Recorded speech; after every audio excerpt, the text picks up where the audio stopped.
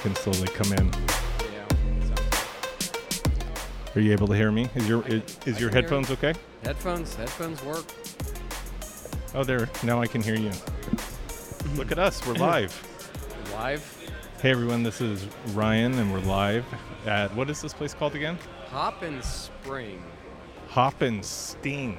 Hop and Sting in Grapevine, Texas. Grapevine, Texas. And thank you for what? Michael Schwartz with CalLab Solutions, Metquay, who else? Mia Test. There was one other on there. Starts with an A. Aditel. No, it's not Aditil. Oh. But they like the plug. Oh, yeah. Oops. And unfortunately, we don't have Joseph. Joseph got sick. Don't know what happened. But he heard about the resolution not being included in uncertainty budgets. It made him quite ill. It got him upset. It did. Is that the biggest takeaway from the show so far? What, the not including resolution on a test? Yeah, we don't need to go there. But, we'll keep this a happy episode. We'll right? keep it a happy episode, but we'll say Joseph is throwing up in protest. Yes. Oh well. Get better, Joseph. I think I saw he's listening right now, so get better. Yeah, I hope you feel better. So how is your conference been so far? Conference is great. NCSLI is good this year. Texas is Texas. Texas is Texas. We almost drowned yesterday with the water. Yeah, you had all the rain. I think somebody said 6 months worth of rain in one day. So flights were delayed and everything else, and it's just a mess getting in here. But yeah. All the reason for people to come earlier and take a tutorial. That's right. And stay at the hotel, right? They could have had a tutorial from Ryan and Joseph on Sunday that went all day on RF. For real. And it was packed. It's probably about 4 more than we would like to do. Because, you know how it is. With hands-on, Oh, yeah. You want as much hands-on as possible, but, it actually didn't turn out that bad because we just did more different types of hands-on at the same time. Yeah, so the people listening are going to be in for a treat because there's a lot of metrologists in this room drinking a lot of beer. So I'm hoping as the night goes on it will get a lot more interesting. So we get some saucy details from everybody. And oh yeah. Have you got? Did you sit in on anything or? Yeah, I sat in on a learning lab. So those that are out there that are debating about going to NCSLI, they should certainly consider coming because once you pay for the attendance, you get to go to learning labs, you get to go to sessions. A lot of people, Colin Deckers, it wrote at one of the authors of Introduction to Statistics, SunCal Software. He's given presentations this year. Carol Dillip, just lots of great people. An all-star lineup. There's a lot of great discussions that are happening at the conference, and you can hear the people in the background laughing. And it's all fun. You can hear the fun. The fun, fun. Metrology is fun. Well, I don't even know if I have thought of what my impression of a conference was before actually coming to them. But as you know, I didn't know about these coming out of the military, so it's one of those things that. Now coming to them, there is a fun aspect to it, and it's one of the only times you get to just sit back and talk about metrology for a few days. Yeah, and there are people that will just talk for hours, and it's awesome because we all live home lives, right? And sometimes our significant others and family do not want to hear about metrology. No. It's just not their passion, which is okay. We all know that it's okay. So you can talk to other people where their passion is making better measurements, and it's pretty awesome. It's a really recharge if your energy's low. Oh yeah, So. and get some interesting insights on things that, at least on our end. It's interesting to see different perspectives from different labs in different areas. I know you're always talking with people across the country all the time, but it's fascinating to hear the different issues. And for me, this is the biggest turnout I've been to out of the conferences. Yeah, putting faces. Sometimes you might not have seen somebody. Put a one-on-one chat with them. We've sat down and had 2-3 hour chats with different days with different people, and have just learned a lot. So I learned that a micrometer can be used as a clamp. I didn't know it. I didn't know it had that alternate use that you could use it as a clamp to. You have to tell me more. What's that? You have to tell me more. The person. Hold on. Hey, Paul. Come on. You got to tell us about micrometers. We're gonna bring the guy over to talk about micrometers used as C clamps right now. So it's Paul. Here he comes. I'm gonna tee it up. He's gonna tell the story. All right, Paul's coming. Oh, get on that one. Yeah, and put on the headset.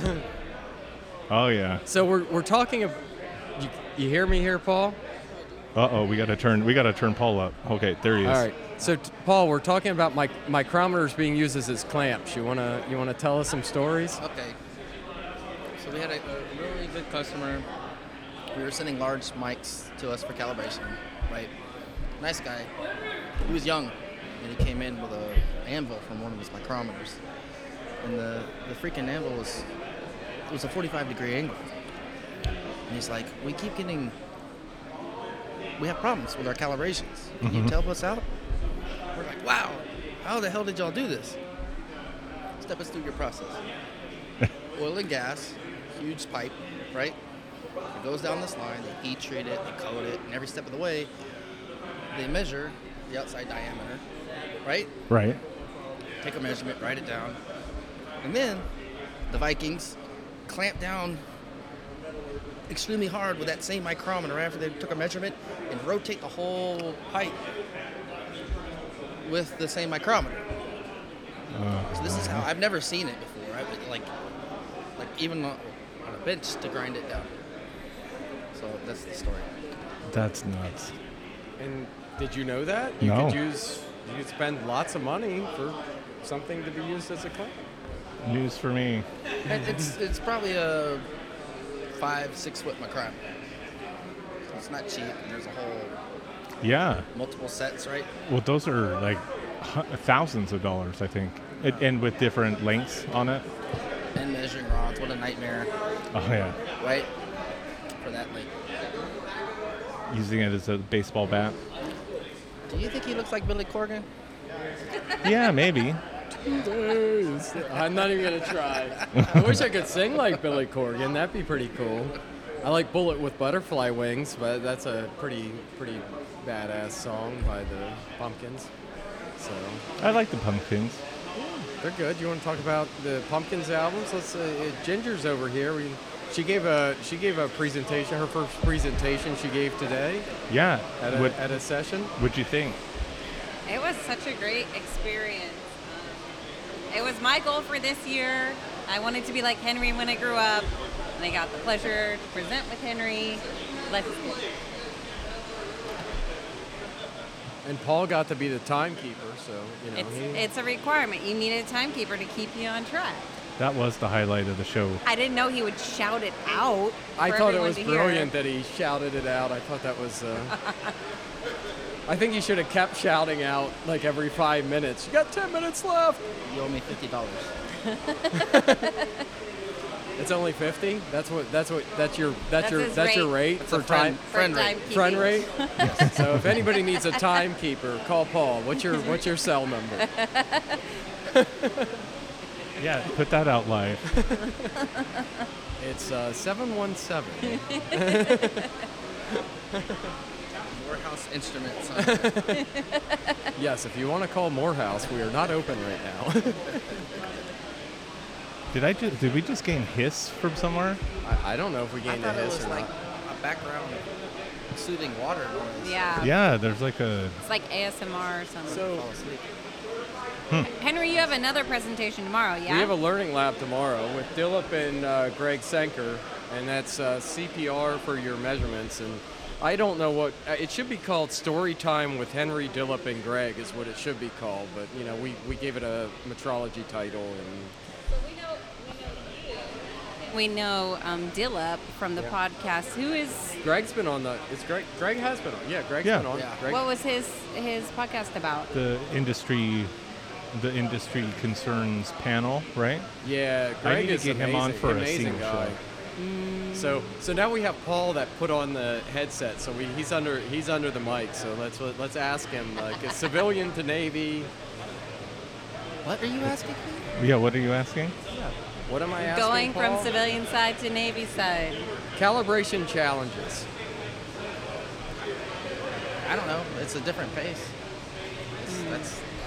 I haven't done the government side long enough to have a real opinion. yet. Procedure writing. It's very stringent. It's a lot more, I'm not going to say loose, but it is. But I think there's a money aspect to it, right? So if you need a procedure fast, you're going to get it fast. And if you need it, everything's got a price, Right. right? So that's set in stone on the government side. Yeah. And it takes as long as it takes because there's a process.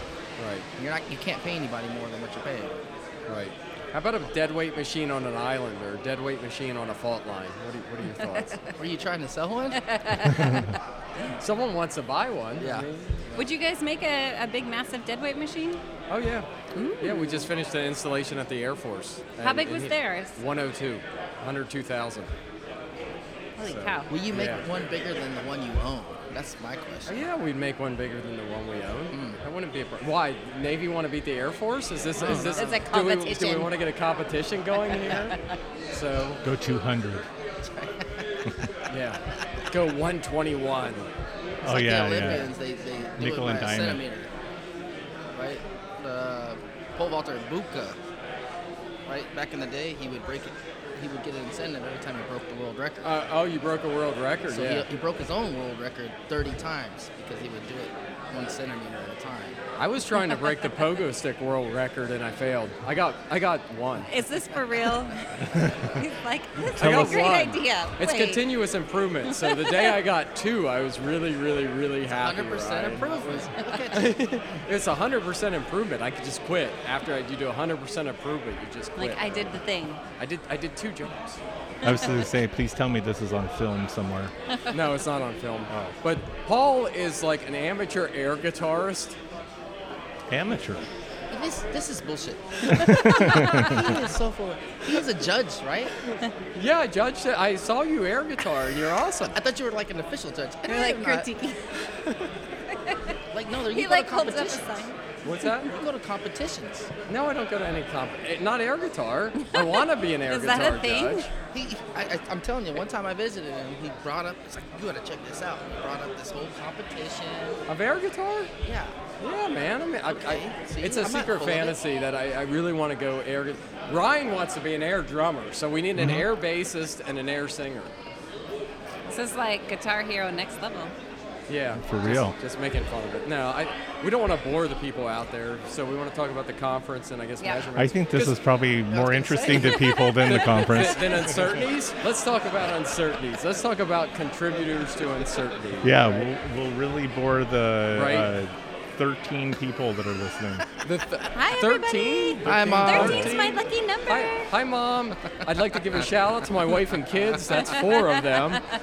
And Ryan's listening himself. That's 5. No, I'm sure my wife is listening. Yeah. Ryan's wife's listening. That's 6. Joseph's listening. That's 7. So now we have 6 unaccounted for people. Look at out the crowd, see how many are on their phone. How know many what? are listening? They're not. None of them are listening. gonna It's free share it beer. now. They could care We, less. you know of what's which- funny though, that the period of time from March when we stopped the last time to now, our listenership doubled. So even if it doesn't get many live, later on the repeats, All 13 live are like, we heard it first. I was there. I was there. I was there live. 2022. This is your setup? This is my It setup goes with you. everywhere. This is awesome. Ryan takes it with him everywhere. He just podcasts like NCSLI. I want to know, what is your upcoming schedule? Because you said you have new episodes coming out. Yeah. I'm super, I've been waiting for some nerdy stuff to listen to on my commute. So tell me what we're in store for. Soon. That's it? I don't know. It's like the meme with the cat. Soon. Well, weren't we talking about specific show ideas recently, Henry? Well, I know. See, we got to get Danae Powell on. Yep, Danae. Yep. We're going to talk about guns and ammo. Well, Tim, Guns and ammo.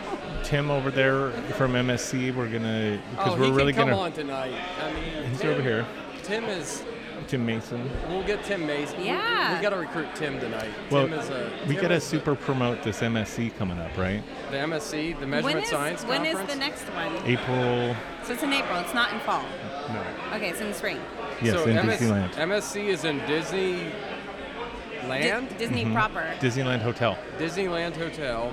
They spent $1 billion to make a Star Wars thing, and I think we should get all the meteorologists to go out and really nerd it out with as stormtroopers and everything else, and have a good time at MSC. I like it. You guys provided training at the last MSC, right? yeah. What did you guys provide then?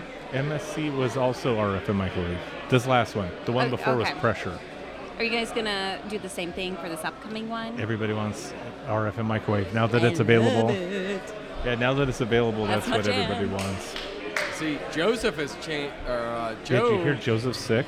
Yeah, and he Yeah, he said he was run down. I didn't know he was sick. Yeah, he was like green when he left. he trained Ginger over here. Yes. on I RF know. and Yep. microwave. He's the one who taught me everything I know. Besides what I got from an ICP, but that can only get you so far, right? Right. You didn't learn any of it. Oh, that's right. You didn't learn much of it in the Marine Corps. So, Because you were at Mal's. Yeah, so I went to an Air Force Cal Lab, and in my opinion, they expect you to know a lot, and it's not all pictures and stuff in the procedure. So I had a big learning curve as a Marine going to an Air Force Cal Lab. You're so getting fired. Just stop talking. Don't tell It them wa- that. It was great. Our bosses are listening. Don't. Bosses, are they the 6 people that we haven't accounted for that they're gonna? They're just waiting.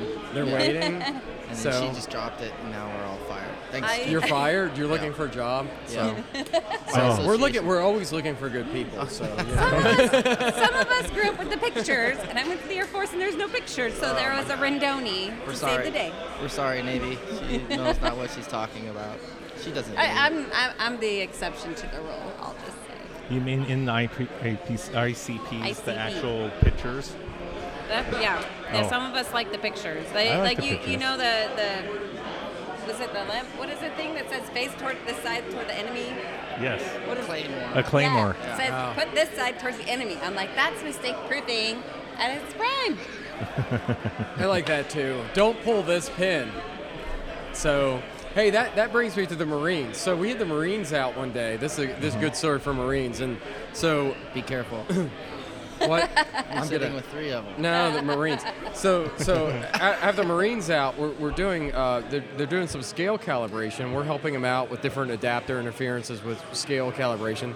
So in the middle of calibration, it's quite boring, watching calibration. So we're talking to the Marines, and the guy goes, we're talking about stress and situations. He goes, you know what real stress is? And I go, I think you're going to tell me what real stress is.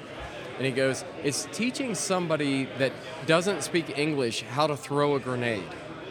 And he said, you pull the pin and you count, and these are live grenades. I said, that beats anything I could ever come up with in my life. That is real stress. Like if the guy's like, I don't understand you, and it's 3, 4, 5. It's like, yeah. And then throw it, lob it. Yeah. Oh, so man. yeah. So that's a great definition of real stress. Teaching someone that does not speak English how to throw grenades. So Yeah, I'm good. you're good. You haven't done that, Ryan? No. Maybe It was Ginger's stre- done that. She's in the Corps. So Well, we've thrown grenades, and it was stressful. Yeah? Because some of the people I just didn't trust to be able to throw. right.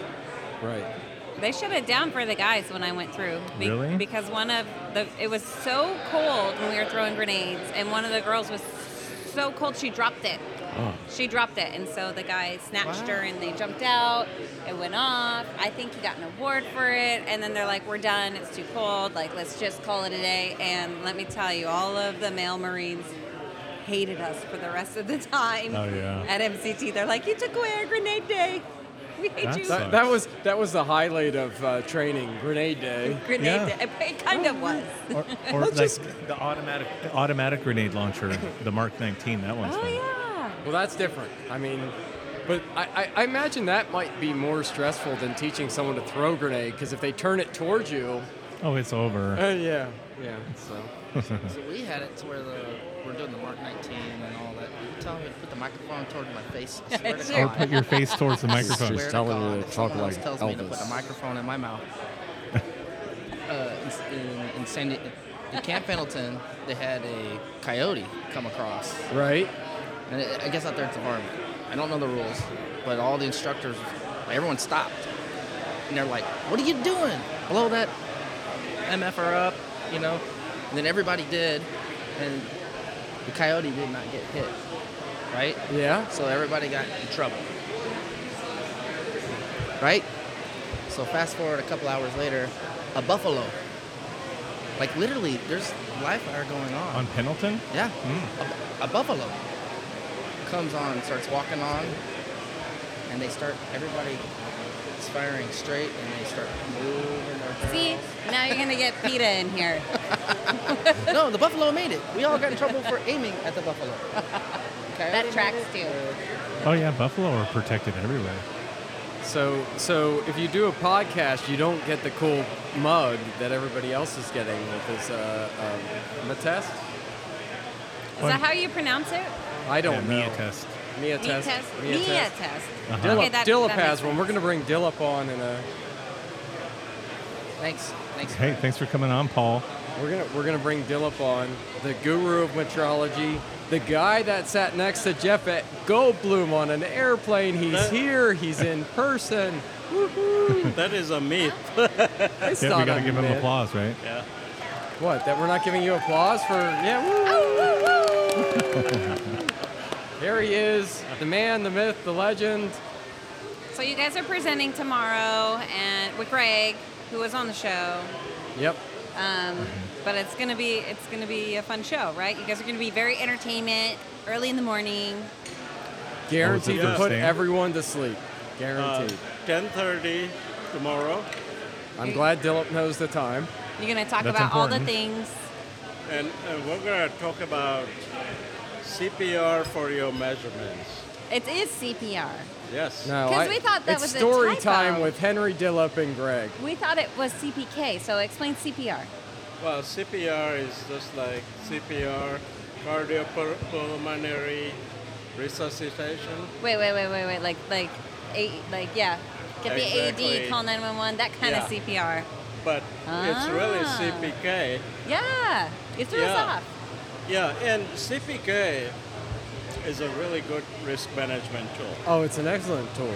Okay. You know, we've been looking at TUR, TARs, and all these decision rules that the current ISO standard requires. Yes. But the CPK is based from the control charts that came out in 1933. Walter- 33.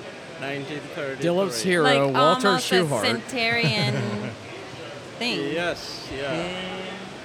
And this was the CPK. You could look at it as a decision rule Uh-huh. for production back then, because that's what the control charts were made for, to help make a consistent product. Okay. So it's not a new tool, but it is very current in today's environment, and it limits your risk to 2,700. Back then, it was 2,700 parts per million. Okay. So that's pretty good risk, Right. and you can compare it as a percentage. So it'd be 0.27%. Oh, wow. Wow, yeah. Yep. But So- we've adopted that for metrology, Yeah. where about 0.667 CPK is equivalent to K equals 2. Yeah, Okay. So, but if you want to go higher, you put your CPK higher. yeah. And normally a CPK of 1.33 or higher, that will give you that 0.27%. Yeah, that's on the process. That's not the Yeah. metrology-derived one that we have that Yeah. we're talking about tomorrow. So we're trying to introduce that concept and make it a mainstream thing like the TUR and others, rather than come up with this test value, uncertainty, or anything like that, which may or may not apply to all the disciplines. We already talked about that. You missed it. Joseph's at home throwing up because the whole resolution discussion. Oh, okay. So he couldn't make it. He normally co-hosts with Ryan Okay. here. And I have to be the lower tier replacement. Okay. There's no lower tier. He's the substitute. I'm We the just have to substitute. keep- we just have to keep no Joseph one replaces busy. Joseph. Joseph's awesome. Yeah. He's just a fantastic guy. We wish him the best. He's listening. He's one of the 13 listeners, maybe 14. Ryan's keeping track of the listeners. Oh, here. we're live. Oh, We're Do live. we have Yeah, we're anyone we want to live. give a shout out to? Yeah, I let's can't give a tell. shout out to Oh, Walter Schuhart because we George love Walter. Hazard's joined the room. Hi, Dad. So, So the guy who presented us was like a governor DTM 4 times over, just to say Toastmasters is great. The host for our speech today. Oh, Michael! okay. Michael So- was awesome. Yeah, really I good met a guy. fellow Toastmaster. What's a Toastmaster? Toastmasters is a club for public speaking. Oh, so this is a thing.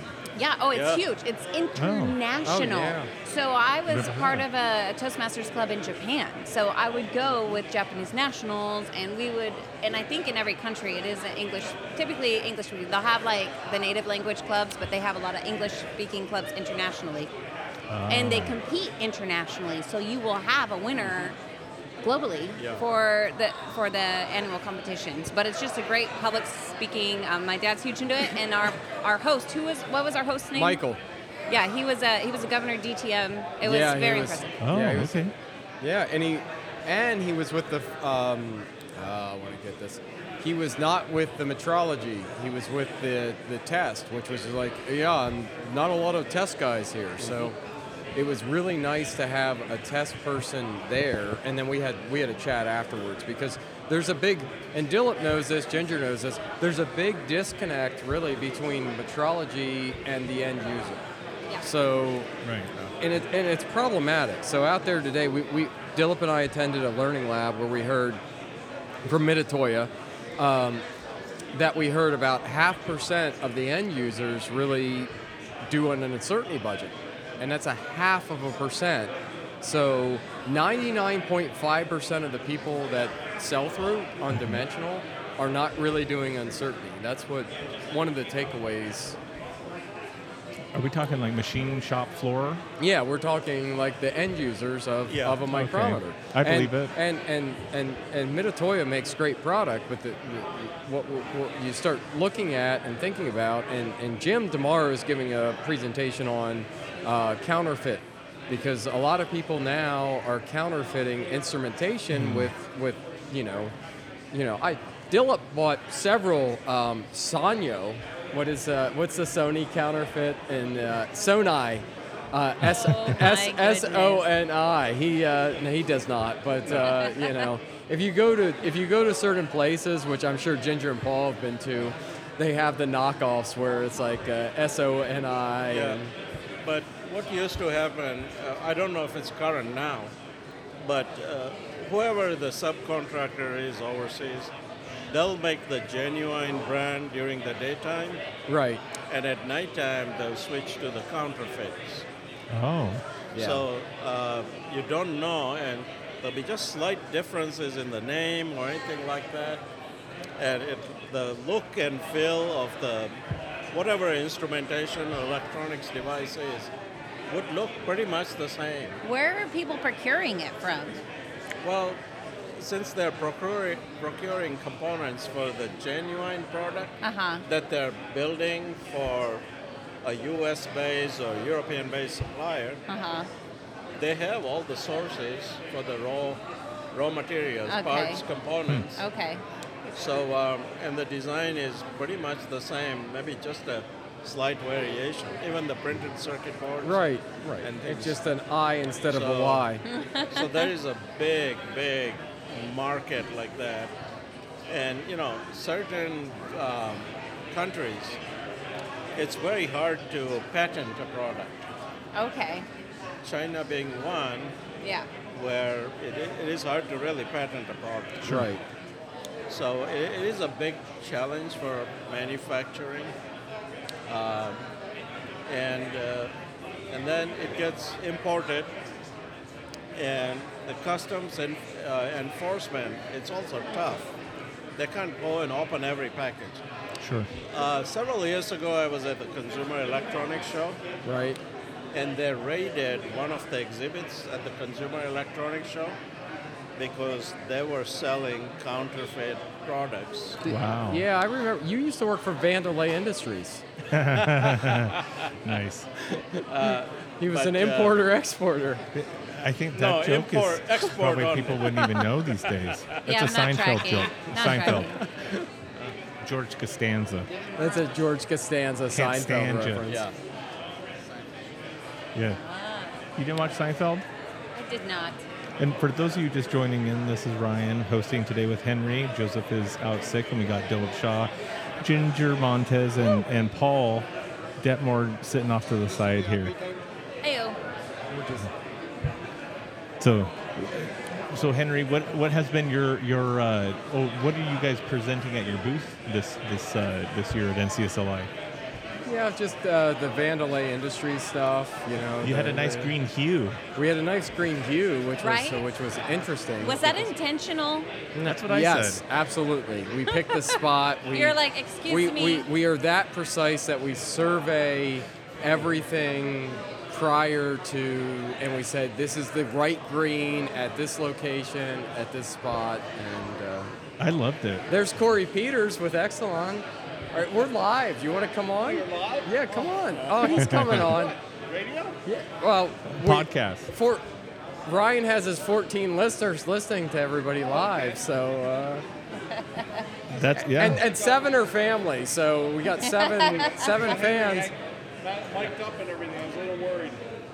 Yeah, everybody needs to be worried when I'm mic'd up and had 3 beers. So, but Heyo. Corey's here with Constellation. I said Exelon, so he's shooting me a bad look, but he's not. He's really not. Good. So, it's a good show. Like I said, you're going to have people that listen to it later that are debating whether they should come to a trade show, and there's a lot of education that can happen here. So, Well, one of the things I say about this year's NCSL conference, every year I debate, like, if I should come. Why? But when I'm here, I'm always saying, I'm glad I came. Yeah. That's right. Because you've done this for so many years. You feel like, I could skip one. But I'm always glad, even Henry and I were, debating, will this be the last one we'll come? no, we said Orlando next year, July 8th. July 8th. Yeah, it's in July July. 8th. What, is it usually in August, July? No, the good news Used to be. Yeah, the good news about July is we'll get the universities back, because at the end of August the universities they're are going in. back, so They're we'll in. have more papers, and there should be a even bigger turnout. The previous schedule used to be mid-July. Mid-July, yeah, and now Okay. next year we're July They're 8th. back. Oh, In okay. Orlando for family, so if people want to come out to NCSLI, they could go to Disney World over the 4th, come really, Yeah, that's so smart. Yep. the kids can have fun, and then the parents can have fun at NCSLI, because everybody just wants to talk about measurements. I mean, that's really what I know that's my good time.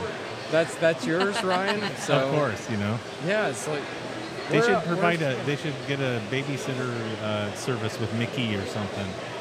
yeah, Right? Rescue Rangers, Chip and Dale. Dilip will babysit if you pay him enough. That would be amazing. Your kids come back smarter than you afterwards. Yeah. The kids, it's like kids By come back and osmosis. That's mostly. the kids come back and say, "Why don't you give me a statistics book if I go potty, Daddy?" Or Mommy. Can I get the metrology handbook? Yeah.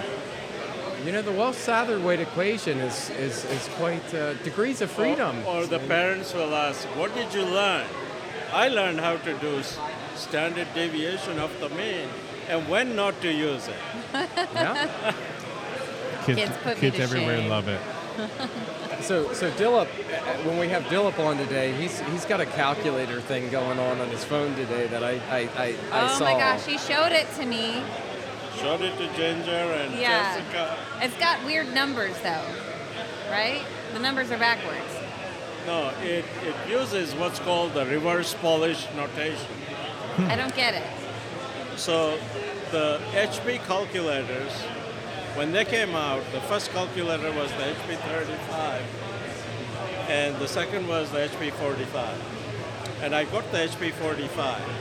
Back then, it cost $495. Oh my goodness. But I wanted to have it, And he was the cool kid on the block. All the other kids just said, and it "Oh did my." have a leather Yeah, holster. he was Ariana Grande from that It time. came with. And Mike's here. Mike Yeah. Tovey is here. Mike nodding. Tovey's here, yeah. Yeah. As Howard Spader calls him, the father of force. But Okay, why is it upside down though? There's a reason why the numbers are well, backwards. the real calculations that went in computers, they do use the reverse Polish notation because it's more efficient. But we're so used to writing algebraic equations Yeah. with an equal sign. Yep. So the traditional calculators have that. But HP always came up, when they came up with that calculator, before that they came up with a desktop design, Uh-huh.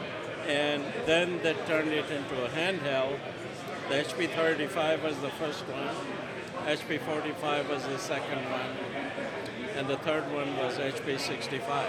HP 65 actually had a programmable magnetic strip. Yeah, we had them. We used to use them for proving rings to Yeah. do the calculations. So I think I gave you one. Wait, No, what is that was it? a Sharp. I gave you a Sharp. Yeah. What is it? It was a magnetic so you So program you it had a and then you. magnetic strip with a slot. Uh-huh.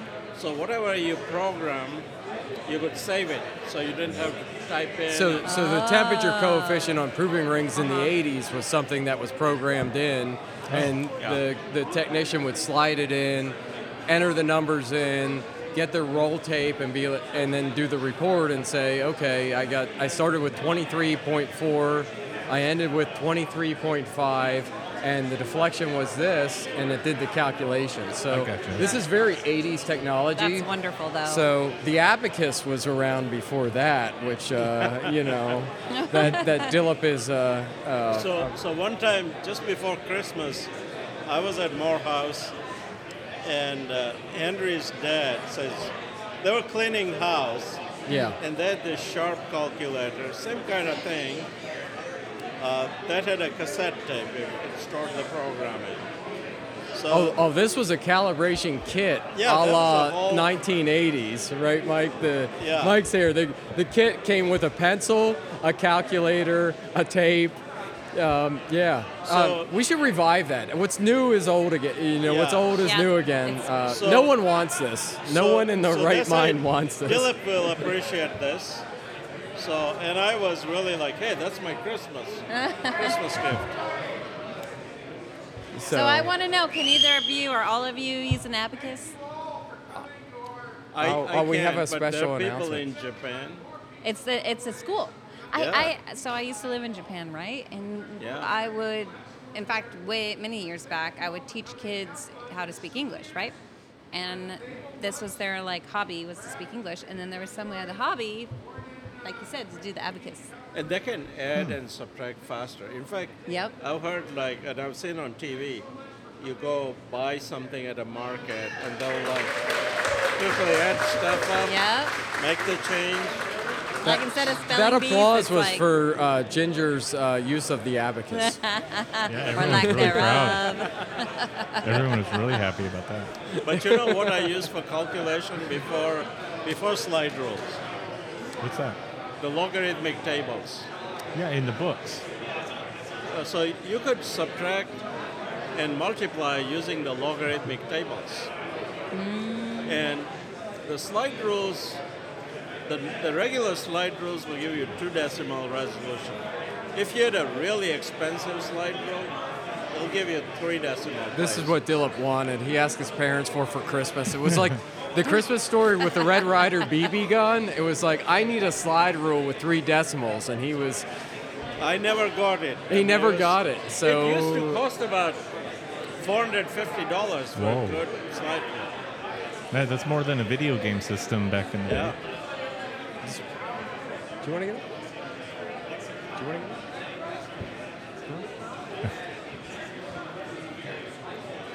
We gotta recruit somebody. Let's recruit James. Yeah. Ginger's got to go get another beer. Let's go get James. I sure will. Yeah, get James. So All right, bringing up a date. Which James?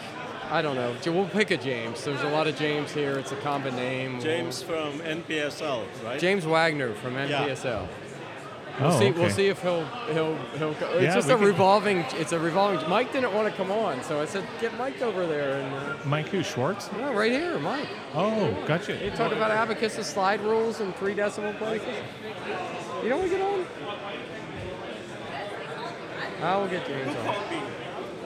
All right, we got. Henry voluntold you. I voluntold James. We're live James though. is. We're James, live though. If you don't want to come on, that's fine. There's 14 listeners that are like your gonna headset. love James here. Let's talk about the Doom and the Wolfenstein and the gaming. We're not gonna. This is metrology podcast. What's There's a lot of metrology involved. When you clash 2 bodies, there's physics involved. That's right. The right programming would give you that the proper action, reaction, right? Yeah. So, James, you want to introduce yourself? Well, sure. So, James Wagner. I'm out in San Diego at the Navy Primary Standards Lab. I'm SME out there. I kind of do partial of the mechanical area, so a lot of force, temperature, humidity, pressure, vacuum, Wow. and I sneak in vibration in there.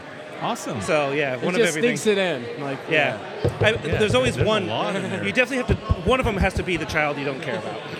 And it's vibration. Yeah, it's humidity, vibration, I guess. Humidity. We're picking the low fruits. Like, yeah. What ones don't we care about? Yeah. What ones are our least favorite? Yeah. Right. What's your least favorite? Force. No, I love force. Least favorite. Hilarious. Oh my, that's a tough one. Probably, I want to come to your RF class because I know Sure. nothing about RF. So that's Anytime. yeah. I want to come to that one. So Well, least, RRF least- is an absolute beginner's guide. so my it's least perfect for favorite is test value uncertainty. I can second that because we don't need to create another ratio. Rebranding TAR. Yeah, and this is just like if you can't meet the TUR, just take out the contributors until you can meet it. You don't That's do that. not the way to do that. That's the way you do everything. Just pull it out. I don't like it. Gone. Hey, from the Navy, just make another acronym within another acronym, and we'll be good. Brother Maynard would disagree with this. So Who? the keeper of the holy hand grenade. Oh, yeah. That's for sure. So, James, what brings you to the conference? Do you come to every NCSLI? Well, I don't have my badge because it totally outs me as a first-time visitor Oh, really? to this conference. Which we typically get out to MSC because it's local. We're down in San Diego. We can get up there. We see some of the same faces up at MSC, but I've advocated for us to get up to NCSL. I. Hi. You have to space the I because it's a little I, right? It's like NBC. Yes. Yeah. Wait, one more time. CSL I. Higher. NBC. One more time. No, I'm just kidding. But it does bring me. We've advocated to get out here, which is hard for us right now, just funding and getting time and stuff like that. But the value that I've had out here has just been tremendous as a first time out here. No, it's not first time caller, first time viewer, or anything like that. It's first time conference, first time absorb. Right. Yeah, and just the interactions for some people that can't make it out to the West Coast to MSC, I've got to interact with, and just I've learned so much. I got to meet Henry for the first time. I got to meet James. I'm privileged to meet James here. No, I think the privilege is heavier on my end. I know him by email and amazing writing from everywhere that I see. And with the funniest titles. I paid need him. you to I title paid him things to for say me. that, you know. I'm a plant. I own a beer. I own a beer. Free beer. I'm Free definitely beer on me. Yeah, I'm definitely a plant here. But I did run up to him with a note page of questions, and I'm like, I have questions, and oh, by the way, I'm James, and I just started firing off, and smiles, I think, ended up on both of our faces. Oh, absolutely. And I told people, I said, here's a person that read everything and came with informed questions. That's so rare. Yeah. Like that you get that call. For real. And you talk to somebody in person. I was like, I'll talk to James for days, and he'll pass out first. I mean, that's just That's probably will. I'm still rook here. I'm still a rook, but I've always had this perspective. There's a person I interacted with at Fluke, which I think you might know, Casey Rombots. Casey Rombots does flow calibrations there, and he's such a good resource. And when I first started at NPSL, I worked at the Flow Lab, and I got to own those 4 walls. Those walls were mine, and I wanted to absorb every bit in there. And Casey was such a good resource. I made this joke to him, and I called it the monkey paw. The monkey paw is you only get a certain amount of wishes, and every time you make a wish, the finger curls in, right? Okay. So every time I tell him, I ask him a really important question, or I call him up on the phone, I'm like, I'm using one of my monkey paws questions, and it's going to curl a finger back. Because I'm like, hey, we're talking about mole blocks, and I found this really weird thing. I've done all this stuff, and I try to bring everything that I've done, like the Dell check, right? Is it turned on? Yeah, I turned it on and reset it the computer. Like, I got past the first 3 or 4 steps to say before I get here, because I treat that as such a good resource. Not like he's always happy to talk, but I never want to come to somebody and say, I haven't tried this stuff yet. Right. And just yield and show the tender belly and say, oh, just help me here, because you're going to learn in that process to try to get to that point. And you're definitely going to ask questions that you've already kind of generated from that action in your own self. Right. So, did you work at the old Flow Lab or the new one? I had the privilege of being in both of them. Okay. The one that used to have the sign that said this building is may contain asbestos, and I want to scratch out it says it is asbestos, but I was in the old Flow Lab. You could confirm that? Yeah, yeah. Had the best view, but I'm pretty sure it took some time off the ticker for that building. I used to like the Y12 people. Like, they'd say, like, things are dripping here. Ted Dorian used to say some great things. So miss Ted at these conferences. So hopefully someone out there knows Ted Dorian, this dimensional person. So you used to come by and he'd sit at the NIST booth, and you're like, Ted, what are you doing? He's like, I'm trying to see how many people I can directly look at that won't look at me, and I'm doing a statistical sample of that because they don't want to talk to me. What was the result? I don't. Ted was a character. I mean, Ted. One time I'm presenting, and it was I did a presentation on risk, and Ted's in the audience, and he's like, I'm leaving before your presentation, and I go, well, why are you leaving? And he goes, I decided it was better to have a root canal than hear another presentation on risk. Oh, and I just laughed. That's Ted.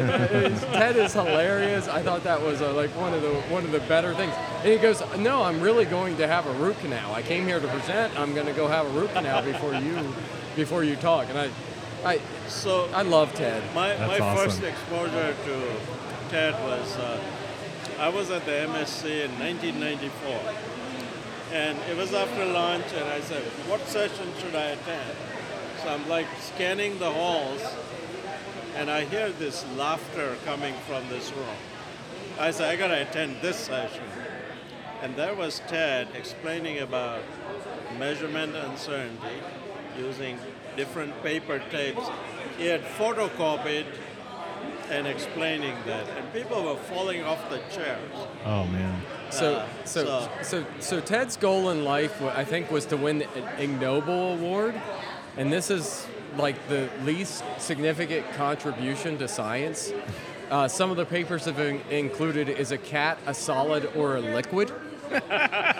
So I think Reddit answers that more than enough times. Yeah, so Ted goes to one of these, and he's telling me all about it, and he's saying they get a little girl, people receive an award and they get a little girl to stand up there and be like, "Oh man, you're boring me, sir, you're boring me," and it's like the whole time, and it's a bunch of super smart people in their field, and Ted was just one of those realists. Like, NIST spent millions of dollars. What was it? Millions for their lab for temperature control, and Ted had a bunch of interns, and he gave them each $20 and told them to buy fans. So, and they put the fans in the dimensional lab, and the proof was that, fans work just as well as millions of dollars. Wow. Yeah, that one summer it was his experiment in this 0.02 degrees Celsius environment. Wow. And $20 Walmart fans were, And he had them blowing in all different Oh directions. yeah. Nice. So an internship with Ted would have been fun. Yeah. He's greatly missed at these conferences for sure.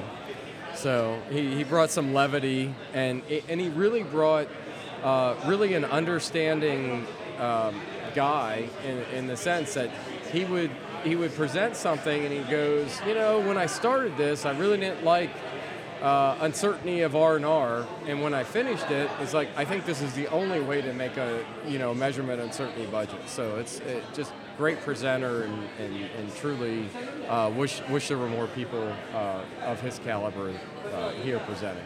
Yeah. Sometimes when I hear about all these past shows and some of the people in it, I wish I would have been able to go to a lot of those. I'm like you. This is my second year, so it's Twice as much as me. Yeah, and it's disappointing, isn't it? It's disappointing to me that I just didn't even know about it before starting the school and meeting all of you that told me about it. Right. So, I mean, you get out there if you can get out there, and if you can't, there's other ways, right? We need to get people out here. We need to get people out, more involved. We need to get the test industry out here.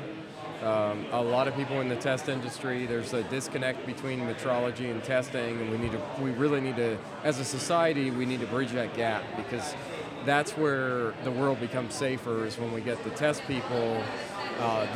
We're all making the measurements, but we don't know the end result of these measurements, and the test people know the end results of the measurements, and they're not providing that feedback back to us, and that needs to happen. If we're going to pass risk to them, they need to tell us, I don't want to take your risk, or they need to tell us, yeah, pass it to us, we're going to do our own uncertainty analysis. But it's not happening now, and it's getting worse. There's newer people that are coming into metrology, newer people that are coming into testing, and in general, I don't think a lot of the people realize what they're taking from certain labs. So let me give you a little bit of background on the testing side. When the WIM came out in 2007, they redefined the definition of metrological traceability. And what that did to the accreditation community, and especially the accredited testing labs, was the requirement for measurement uncertainty wasn't as much, enforced for testing labs. It was, but it was pretty inconsistent. But what that did was, because you had to have uncertainty to claim metrological traceability, a lot of already accredited labs got written up for not having uncertainty budgets for their testing parameters. And so this was back when ILAC P10 came out in 2010. And what they do is, anytime they come out with a new document, there's a grace period. Like when 1705 2017 came out, you had a 3-year grace period to adopt to the new standard. So with this ILAC P14, labs had 1-year grace period to meet the requirements. And so I have actually been teaching measurement uncertainty to a lot of accredited testing labs. But there's still a lot of work to do, because when I teach, the measurement uncertainty for testing labs, there is all kinds of things they don't understand in the calibration report they get of the items, the equipment they have to use, accredited, calibrated equipment. Right. So it's a big challenge understanding what you get with an accredited report. And if you don't understand that, you could still get an accredited calibration, but we may not have the uncertainty evaluated correctly. So, and then that feeds into these new requirements for making statements of conformity. Right. Because if you under-evaluate or over-evaluate uncertainty, that's... Over-evaluate high PFRs, Yeah. under-evaluate high PFA. And your guard band will increase or decrease because of that. So, what do you think would motivate getting someone from the test industry into, what's the motivation to connect it to? Because there's no motivation now, right? Like you kind of Something talked about bad earlier. happening. Yeah, I think you get some failures happening, but James asked a great question. It's a lot of conversations today regarding this, and a lot of companies do not understand this. They just say, "Hey, we'll just recall this product," and it's millions of dollars, and they're not tracing that back to the measurement, right? So, as far as metrology goes, they're just saying, it's the way we've always done business. We'll just pull it back. But if they make a better measurement, they put they have different grades of chips on boards, and they do this and that. If you're putting chips on boards, and the ones that are just perfect are selling for $1,000, and the ones that are slightly maybe are $500, there's a lot of money that's there. There's a lot of money that's there if you can get more A-type boards than B-type boards. But a lot of people that are in companies it's the way it's always been. It's how it's been. I think I don't know if I said it on your podcast, Ryan, or not, but I was really excited. I went to this one of my first Six Sigma classes. I went there, and the guy's like doing the company's doing rubber testing. And I said, the one guy said, I have a handheld force gauge. I'm like, oh, this is awesome. We can help this company. I said, and I talked to him, I said, do you think about sending this into us for calibration? And they said, no. And I said, why is that a no? And the guy said, I had to pull so many hairs to just get them to buy this item. Before that, we had a guy that was biting the rubber samples to test them. And I said, you gotta be kidding me. And he looked at me like, nope, and I'm happy to have something besides somebody physically biting the rubber samples. And I worked in that industry, so I can attest to that. You bit the rubber samples? What? Yeah, before... Yeah, he did. He's like, yeah. No, This is like the NASA guy that used to smell the stuff before it goes up in space to make sure it didn't have too much. No, before we, Monsanto Instruments, made the instrument to test the rheological properties of rubber. That's how, when you made a rubber sample to make tires, somebody bit on it to say, yep, that's the right formulation. So when it cures, it's hard enough for the tread of the tires. They have a special taste for it. I don't. It's We not are me. broadcasting- I'm not chewing rubber. I mean, that's and remember, Phillips, back then, Phillips forte. benzene was used quite heavily to make tires because benzene is the substance that will dissolve rubber. This is only getting better. So Yeah, the longer we go. And Dillip doesn't drink, so he's not had anything. Ryan doesn't drink. James and I are drinking. Cheers. So, cheers. When the previous guests were drinking as well. So And they laughed because they wanted to drink more. they actually, it's an open bar. Where are we at again? Hop and Sting in Hop and Sting in Grapevine, Texas. Texas. Yeah, I was gonna say, biting the rubber's a acquired taste. Like we're in a brewery broadcasting, like the Beer Master. You know, they Oh, the Beer Master? You're they have to going... take- Yeah, you to go like taste the it. local Firestone, and you're like, oh, that's a great, 80-20, soft Yeah. tread. You're Yeah. like, I was looking for more like a 14-inch rim, though. Yeah. I'm looking for more friends on Untapped, so I'm checking in my beers if there are more beer, metrology people out there. It's Hank 527. So. I will be guilty of this, but I can't wait till you come to San Diego. I will treat you well at every brewery. Yeah, I want to go to Russian River, but that's not in. Yeah, that's. Where would you take him? I'll take the plane up to Russian River with James and I are going to Russian River. I will get Pliny the Elder, we'll go for with the Pliny the Younger, the once a year release. I still haven't chased that dragon yet. Sometimes things get too mythical. I had it. You had it? Is it mythical? Is it? Here's the story. So, for the listeners out there, I think this is a pretty funny story. I'm in business groups. I do some other things with people, and the one guy told me I have a 6-pack of Pliny the Younger, and I said, "How'd you get that?" He goes, "Well, funny story. One of the ex-CEOs of Microsoft, he's got a lot of money." And he retired, and he decided he would stand in line for me for 3 hours and chip me a 6-pack. And I go, well, how do you know this guy? He's like, he was one of the best men at my wedding. I was like, okay. And he goes, well, you're a good friend of mine. I'm going to give you a bottle. And I'm like, don't forget. And this is one of those, like, seriously, don't forget. Yeah. Like, you're not going to forget this. This is not like a blanket promise, right? So we meet up, and I'm busy this day. I have prior commitments, and we meet up, and I'm like, there's no way I'm missing getting a bottle of this. So I said, I have a bottle of Westvleteren 12, which was brewed by Belgian monks. I'm going to bring you one of this for this. And I said, don't forget, because if I get there and you don't have it, I'm going to be very disappointed. So I got there, we exchanged beers. And everybody's looking at me like I'm crazy, and I'm like, this is the most prized possession. It's like a Gretzky trade.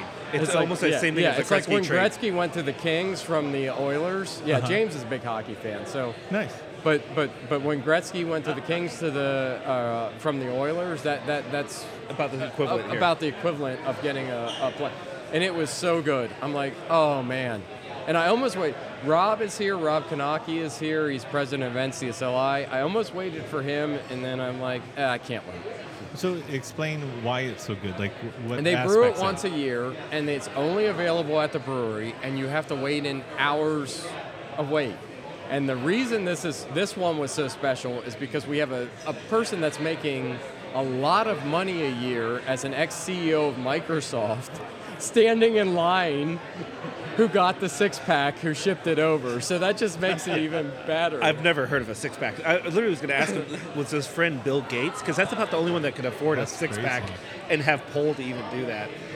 Usually, like... No, he was high up in Microsoft, so he knows Bill Gates, which is fun. I don't know this guy, but I know the guy who knows the guy, but I'm not going to train that. Most people settle for one. It's like Spaceballs. My brother's sister's roommate's cousin. You could quote everything from that movie and be in my happy space for all day long. It was was the first quote I put when I first joined NPSL. Yeah, they did an employee orientate or an employee like welcome to. Right. And the quote section, I had to sit there for an hour and think, and I'm like, Spaceballs. We're combing the desert. Did you find anything yet? I chose the better one, which is evil will always win. They're all carrying it. Yeah. I did choose the evil will always win because good is dumb. Which I'll take any Mel Brooks movie. I'm sorry. It's Lord Helmet. Yeah. I started watching History of the World again. So those that are younger that haven't seen History of the World, it's a pretty funny movie. It's like it starts off with the dawn of man. And then it goes to the art critic and everything. But the funny part is Moses comes down and God gives him 15 commandments, and he accidentally dropped one. So he's like, and God gave me these 15 commandments. And then one drops, and God gave me these 10 commandments. So we're all missing the other 5. I think they were all about metrology, and that's what we missed. Yeah, that's why we're so lost. Thou shalt have uncertainty. Thou shalt have uncertainty. Thou shalt include the resolution of the unit under test. Boy, that would solve. Oh, and thou shalt go to NCO. That'd make things a lot easier. Yeah. Then somebody can't argue. You can't use the resolution. It's in the commandments. I mean, I think there were 15, and those 5 that were dropped. It could be St. Dillip, by the way, also. St. Dillip. So We're gonna that sane him? means I have to come up with the 5 commandments of metrology. 5 commandments from metrology. Yeah. Thou shalt make thy mistake and live with it. That's a good first start off of it. Yeah, everybody makes mistakes, so it's okay. You're making measurements. It happens. Well, it's a Thou world shall consider the resolution of UUT. That's number 2. So, well, who absorbs the risk? Or like, thou shall consider who absorbs thy risk. Thou shalt consider thy customer's risk. Yeah. Thou shalt not create any more acronyms like TVU. Test value insert. Woohoo! I'm numb to acronyms. Let's be real. For real. So yeah, we can talk. So here's what happens. You know, there's a great book for those that are out there like talking about books. It's Words That Work. It's not what I say. It's what people hear. And you go to these conferences and you're not familiar with metrology, and you do a takeaway, and someone's clearly saying something, but someone else is taking away something else. And that there's a disconnect there, and it happens all the time. And I started this, and I said it. People took away from one of the lectures today that resolution just shouldn't be in an uncertainty budget, which never said. So one of the things a lot of conferences do is they have guidelines for speakers. And one of them is in your abstract, you have learning objectives, you have learning outcomes. Mm-hmm. And a lot of times what I will do is at the end, these are the takeaways. So there's no misinterpretation. Yeah. These are the learning outcomes we discussed. So it's always a good idea to include that. For the same scenario that happened at this morning, everybody came up with a different learning outcome from that, which reflects poorly on whoever presented it. Now, I didn't understand. I didn't know when you told me earlier that it was a blanket statement too, to What? not include. No, the statement that was made on when you do a test, the resolution should not be considered in a test, and a conformity just pass-fail test.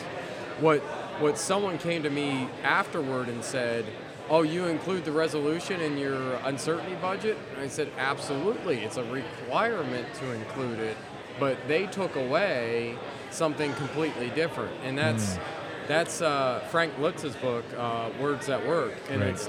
it's really difficult because we all make sense when we talk. It sounds clear as day to me. You know, I know what I'm saying. Same here. But somebody else picks up something and interprets it different, and it's not what our intent was to say. So Right. that's But the all. other thing is, when you use words like test, and you don't specify what it means in the context, Yeah.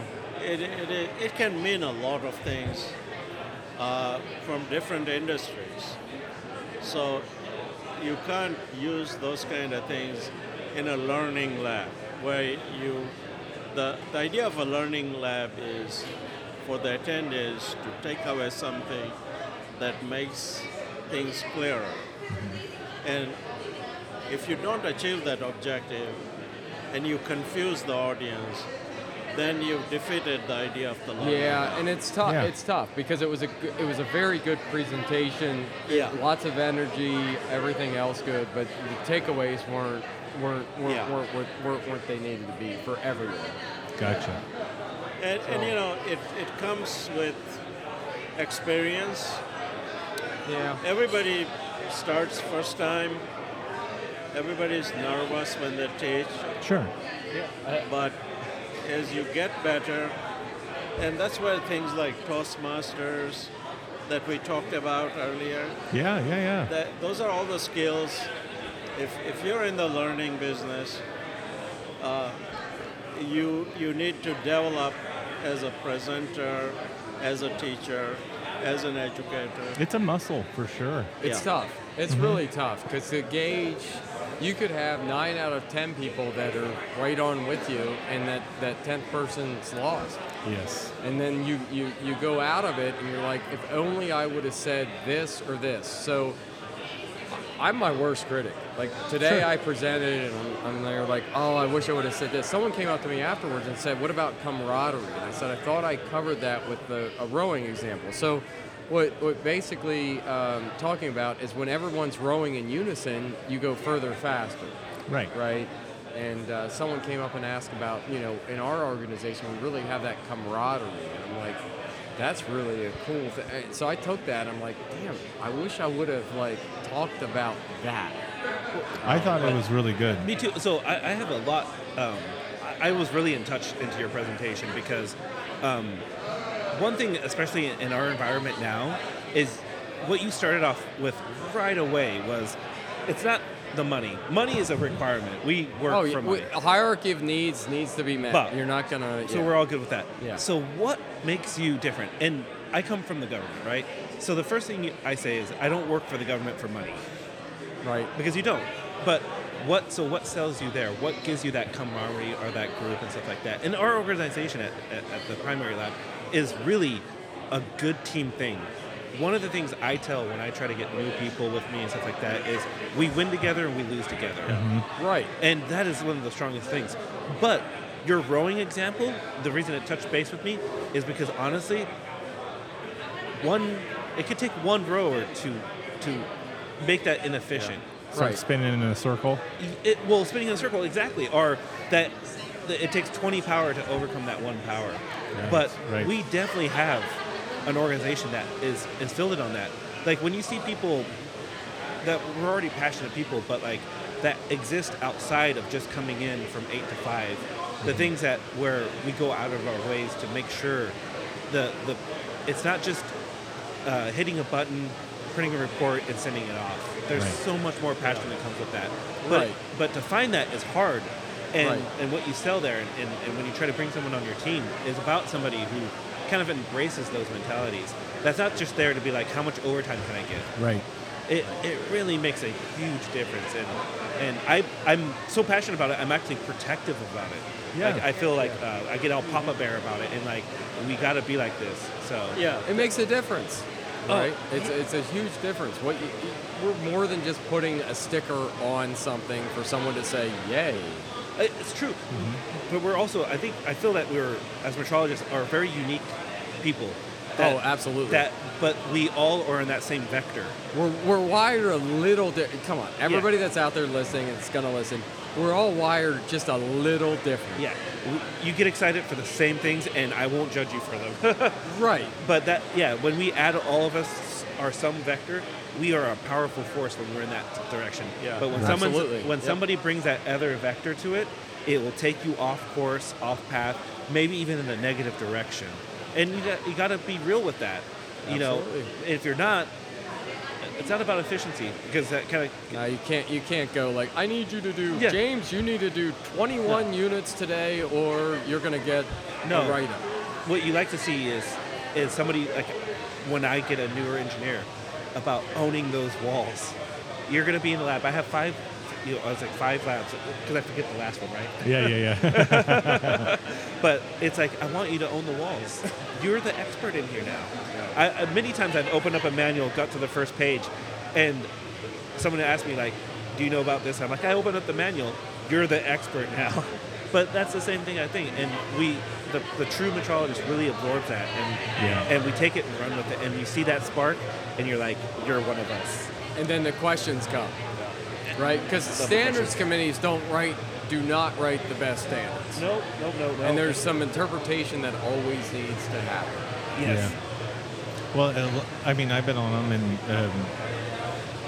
and you're just mashing a bunch of people together to try and accomplish something, once or twice a month, Yep. and it can get hard to maintain that.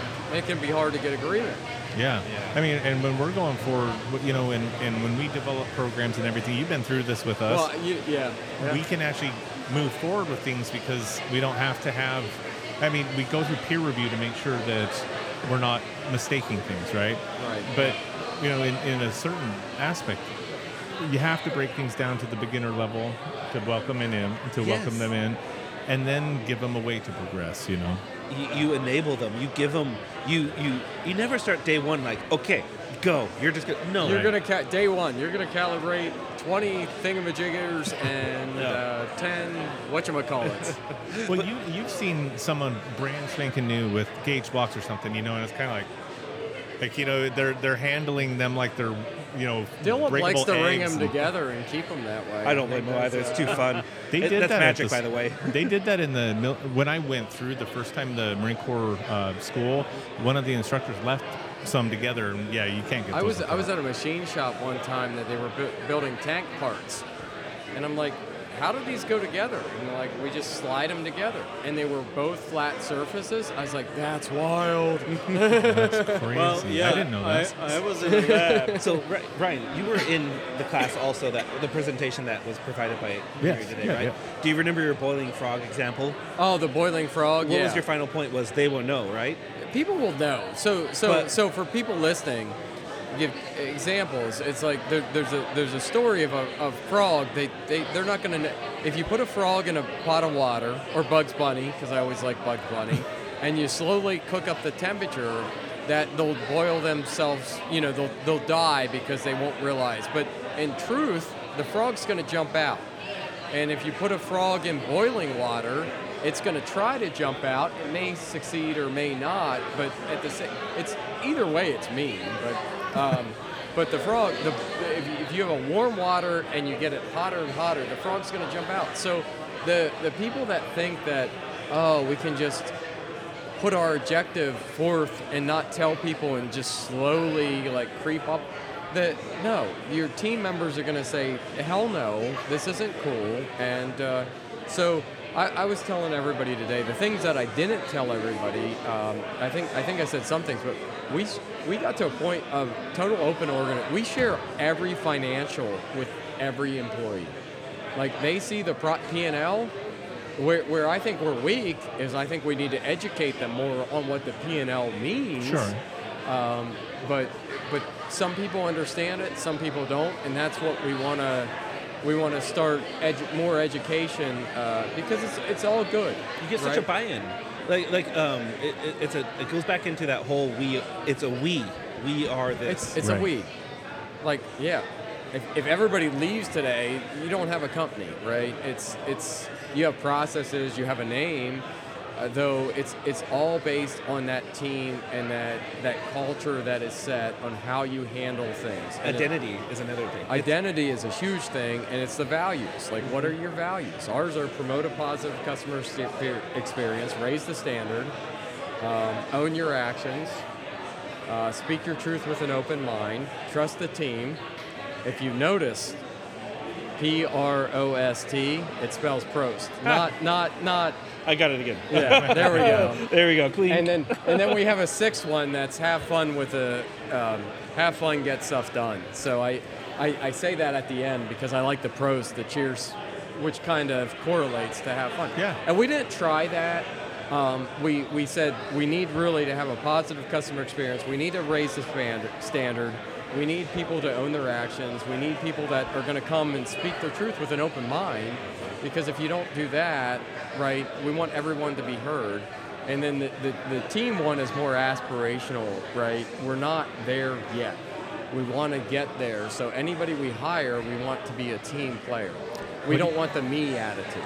What do you guys think about camaraderie inside of our own industry? I think I can ask.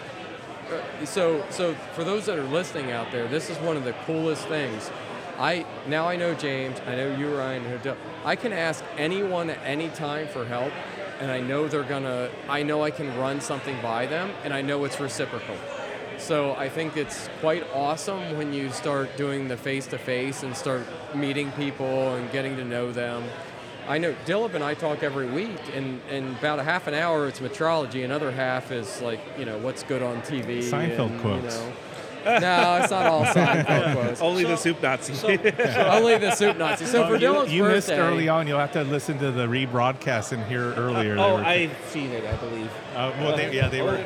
Ginger was confused. You're gonna have to get Ginger up to date. Oh, she's cultured. That we call cultured. So the one They didn't thing have it in about Wyoming. camaraderie is also sometimes they forget about mentoring. Yes. Yes. And mentoring is so important. oh yeah, next generation. You could set somebody out that's brand new. You need to have that mentoring, that hand-holding. Yes.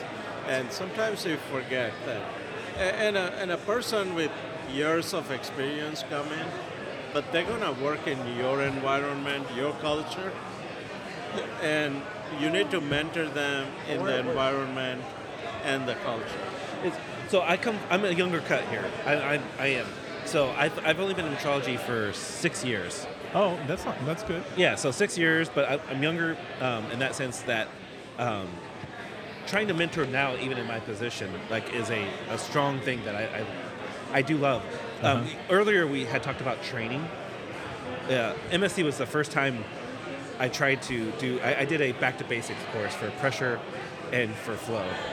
And flow is my happy space, right? That's my warm, cozy blanket that I put over me, and it's a safety space. Easy to talk about. Pressure was a little bit different. But you're right. That first time for Dilip, as Dilip said, was you're nervous. Like, I got up there, I'm like, okay, flow. So flow is moving stuff, I believe, and you stutter all over kind of things. But that mentoring part, like when you get into that passion, it's easier to go, and that's when you forget about anybody listening, because sometimes you're just speaking and people are listening. So, Well, I was an instructor at the schoolhouse, and every time we get a new class, you always get that, first day jitters, I guess you'd say. Yeah. Just as you get started, and then once you get, that first joke, Henry, when you were up there, you had that first joke that gets a laugh. It's like, okay, I'm rolling. Oh, I don't care anymore. The one time I presented was so great. I'm like, so I followed a person from NIST, and they gave an awesome presentation, just stellar. And I said, this is like backwards. I said, you guys just, the whole committee just got Elvis, and now Herb Albert is coming on, and I didn't bring my Tijuana brass. And about 3 people in the audience laughed out of like 60, and I'm like, that's awesome. And it was just for me only. It was like 3 out of 60 win. Oh. Right? So it's just, you gotta have fun. Like, you come out, you have fun, just the group, like, we all help each other. So, Dilip's helpful, Greg's helpful. Everybody just wants, in general, like a lot of people want the same thing, is just to promote good measurements. Right, Well, and I Dilip? think a lot of mean, people see the struggles, in general in the industry. Everyone sees it. Right, and you have to have fun. Like, it's too. But that's this the is only dry. way we're going to get more people in. This topic is way, like, measurement uncertainty is dry. You start talking about conformity assessment, it's dry. Decision rules are dry. well, I started doing auditing last year, so yeah. Oh my God. Dry. Dry. So, but if you can make it fun, if people can learn and they can have fun during it, it's not, it doesn't have to be dry. It doesn't, and not to too quickly interrupt, but auditing from the Navy perspective is me getting out to the other labs. They are my customer. Yeah. So auditing is like, hey, my name's James. I'm from the Navy Primary Lab. Like an outreach. We do type stuff thing. like that. And how can I do better for you guys? Like, I'm here to audit, but like, audit is just, we're going to check everything that we can do as an auditor. That's cool and stuff like that. But by the way, here's a face now. I want to do better for you. Like, Right. I tell some of our younger, when I first started there, is that finishing the calibration is not the job. Like, at the end of the day, you push stop on the machine or whatever system, but the ROC, the information that you've produced, is the real thing. Mm-hmm. And that's the part that it's like you forget about sometimes. And wanting to get that out there is me getting my face in there. So sorry. For calibration, the report is the product. That's your final product. That's good. Yes. Yeah. And, Jim mentioned auditing, internal auditing. I love doing internal auditing because when you do internal auditing, that's what's called a first-party audit. There, you are allowed to give suggestions for improvement, and I get a lot of satisfaction. I'm not there just to write a finding against a requirement. Except for when he comes to Morehouse.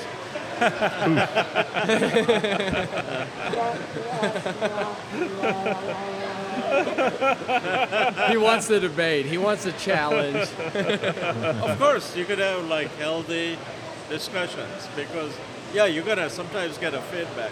What's wrong with this? And then you have to be objective, obviously, but as much as auditing is objective, we're all humans. Right. There'll be some subjectivity in that. So it's good to have that challenge. It is, yeah.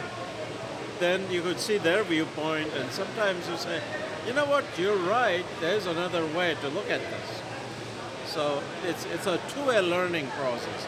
Even when you're teaching, it's really a two-way learning process. Because I always get something out when I teach. Yeah. And I say, you know what, I'm going to include this in the next class I do.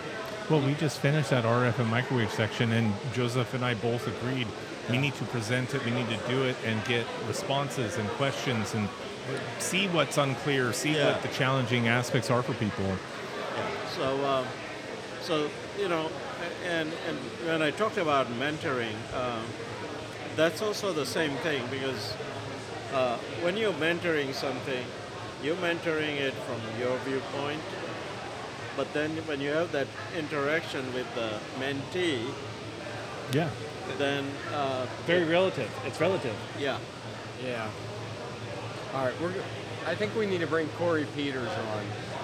Well, I'm going to tap out then. James is tapping. James, you're coming on, Corey. So Well, James, maybe we can have you on as a solo guest sometime. I'd love to chat with you more. that'd be great. We'll organize something. I really appreciate just having me over here. Yeah, it was fun. It's a great conversation. Great company for being, like I said, first time at NCSI. If you're able to make MSC, we're James going to is try and awesome. do one there as well. James is awesome. We're bringing Corey Peters on from. Thank you guys. Signing off. Thanks. He's coming. Corey's coming over. He's going to talk metrology, things, constellation power. Thanks. So we're So bringing welcome. Corey Peters on, who writes Christmas poems, and he's gonna share one to put all your kids to bed tonight. He prepared one just for today. today. Yes, he did. I don't know if I have one prepared, but let me see. So it's the night before Christmas, and all through the lab, the creature was stirring. Not even a dillip. Not even a dillip. I actually did write a. You did. I know. That's what I it did said. write that and send it out to everybody to that theme. So- I can't remember now. So Corey's a metrologist. Been around for how many years in metrology? I think 100. 100? So I'm He's over pretty that. old. He looks good for his You look age. If great. he's It's gonna because I still show- have my baby fat. So as For- long as I for keep my 100? baby fat, I'll be good. Yeah, and if you're 100 years old, that's amazing. No. No, I've been in the business for 36 years. And Corey works for Constellation Power, so he's seen almost everything. So how did you meet Corey? How did we meet Corey? I like know. the guy. That's how we met. I don't know. thought I know- he was a fair good enough. guy. I know that he went to a great school. Yeah, University of Pittsburgh. Yeah, Woo-hoo, University shout of out to Pittsburgh. Pitt. Go Pitt Panthers. Yeah. Panthers. They're never any good at football. Back in the 80s. Dan Marino eating pizza at the O. We can go on those stories, but Well, I grew up, by BYU, and I remember they beat Pittsburgh for some. It was a big deal at the time. In Yeah, 84. you know. You remember? those. You remember Bill Freilich? He graduated Yeah. a year after Dan Marino. That was the year I was at Pitt, yeah. and I remember seeing Bill Freilich completely drunk obliterated and, Oh, and laying in yeah. the entire back of a pickup truck. Nice. So Oh. if you ever seen Bill Fraley, he's a really, really big guy. Oh. He was a lineman, so he Oh, wow. took Yeah. up the entire back of a pickup truck. Wow. I went when they were like, "We're coming back. We got Johnny Majors back, and we're majoring in excitement," was the marketing slogan.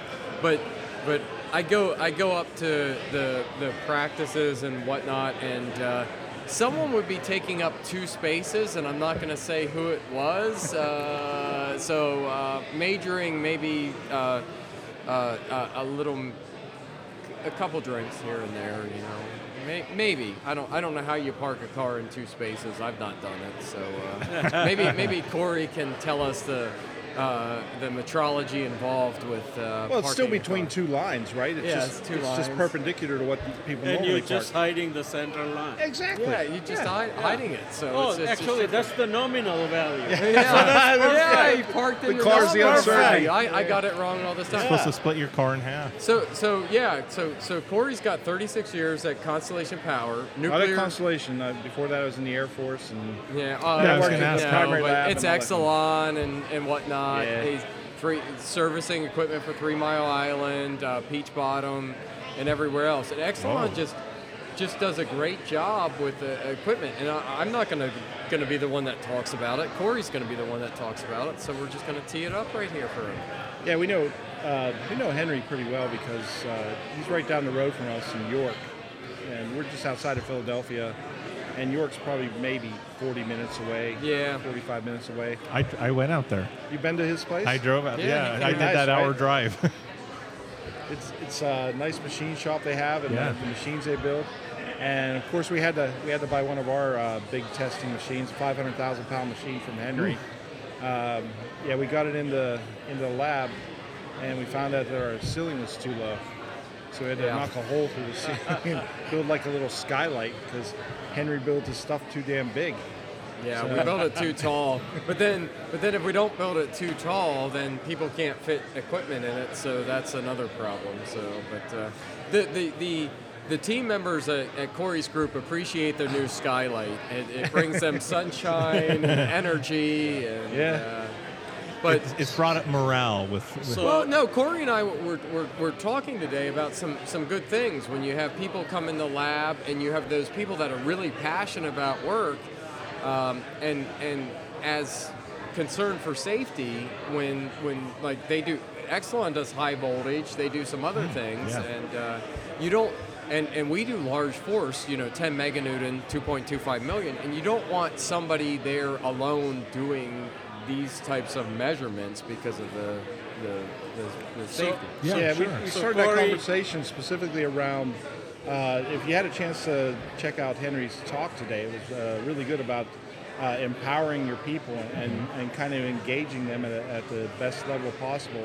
And one of the things Henry and I were talking about is we have a very flexible schedule.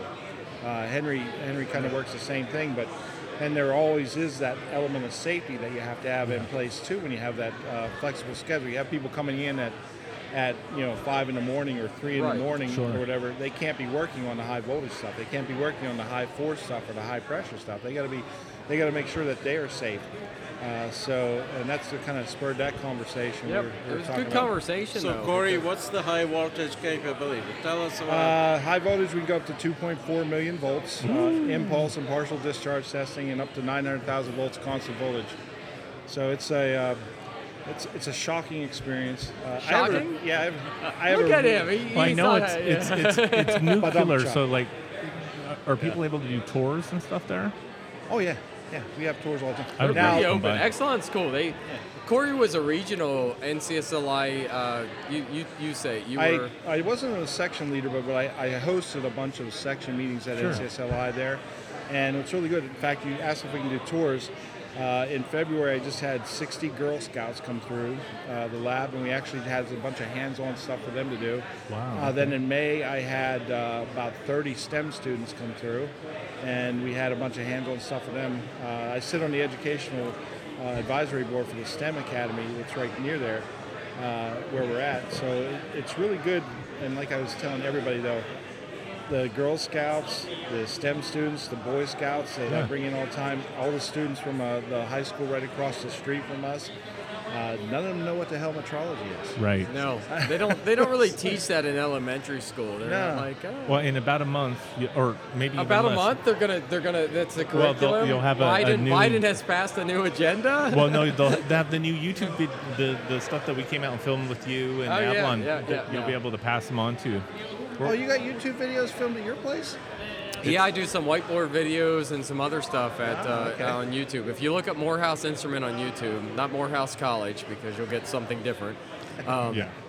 But if you look at metrology, Morehouse Instrument on YouTube, we do a lot of educational videos, whiteboard. What's the difference? The one that I like the most, Dilip and I kind of did a few of them, and the one I like the most is accuracy versus uncertainty. That's the one I think everybody needs to Yeah, watch. because accuracy is most important. Yes, it is very important for the test value uncertainty measurement that you're making. And the tar is the most important thing, and resolution does not count. Yeah, Corey Wait, says. what? So yeah, and yeah, you I'm just seeing if I can get a rise out of Henry. You're not Oh, gonna. that's the He's not, quick way. See, the problem with Corey is I know he can't get a rise out of me because I know he's very very open-minded, and just a great person to know. So he's not going to do it. I need to get somebody else. We need to get somebody else on here that's really staunch, dug in, They this won't is show the way. up. What's that? They won't come because I think there was a few groups that just because of the sponsors of this event they won't come here. Really? Sign Yeah. calibration just alienates everyone. No, we weren't a sponsor. That's what happens. People say sign calibration. Oh, they're training people. That's bad. Some of those labs maybe. Yeah. So how long have you been going to the conference? This is my, I'm going to say 17th year. Wow. Yeah, he's a veteran. He's got it. Been here a little while. So, something to do, right? So how long have you been coming? I'm 14 years, so Corey has me beat. Corey's one. The 1 year was so funny. I had Guns N' Roses tickets, and my son. I'm meeting Corey for dinner because I always love hanging out with Corey. So I'm meeting him for dinner, and my son's texting me pictures with Slash backstage, and I'm like, my son's friends with the bass player for Live, and I'm like, wow. So he's texting me these backstage pictures, and I'm having dinner with Corey, and I'm like, what's better, backstage with Slash or having dinner with Corey? So I'll let people make their own decision. But Yeah, just But so I- you know, he was rubbing it in that I could have been at this. I could have been here backstage. Here I am. I'm having dinner with you guys. You guys should really appreciate me right now. Yeah, I think it helped. I think it helped sell my cause for them. But the 1 year we went out, and Corey is like meat coma. The whole theme was meat coma. That they're gonna eat enough meat that they're gonna get into a coma. You remember that? That was Don Chula's restaurant. Oh yeah. Yeah. Nice. Yeah, we went to. It was in Florida. Yeah, it was in Florida. We Yeah. went to Don Chula's Steakhouse, I wanted to go out there the last time I was there. I didn't get to do anything. and everybody said, "Well, everybody was looking at the biggest steak cut on there." And they said, "Well, nobody really want to eat this. Nobody can eat this." I said, "I'll eat it." Was it like a tomahawk or something? That was like what, 48 ounces? I think so. But you were more like, I'm going for the meat coma. Meat coma. Was it like a contest type thing? No, not so much. It was Well, just- Corey made his own contest to see if Yeah. he could put himself in a meat coma. Yeah, it, so, it you know. damn near worked. How, You know, how it was much was work. a steak like that? It wasn't bad. At that time, it wasn't. Everything was freezing. I think, what was that? What was the bill on that one? Like $50 or something? Oh wow. But it was like For that 40. steak. It's, Yeah, a 50 yeah, but is it's that 48 ounces of steak. Yeah. It's a lot of meat. Now It's it's like a buck probably an ounce. now it's probably 100 plus, and you know. But And of course, a steakhouse like that, good steakhouses, you have to pay for your potato. You have to oh pay- yeah, Right, you right, got all the everything, sides. Yeah. And we had beer. You know. Oh, yeah. We definitely we had may beer with may it. have had a little bit of beer. Not Corey, because he's a good wholesome metrologist.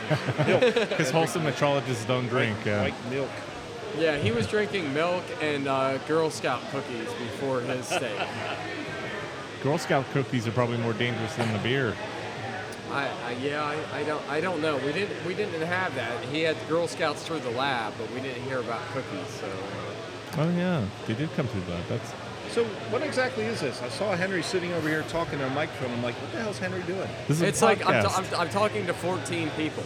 Okay. No, we peaked around 40. Oh, we have there we go. 40 people we're talking that now know about Constellation Power. That's great. And so tell Bring people about attention like to the some events. of the cool things. So Corey, I'll talk about. It was Exelon before that, but I'll talk about Constellation Power. So they were paperless before it was a cool thing. Really, they had a system that you'd submit your instrument. It would go. The technicians would be queued on what's next in line and everything. It was all paperless, and Corey helped. Still is. It still is, of course. But this was They like went back.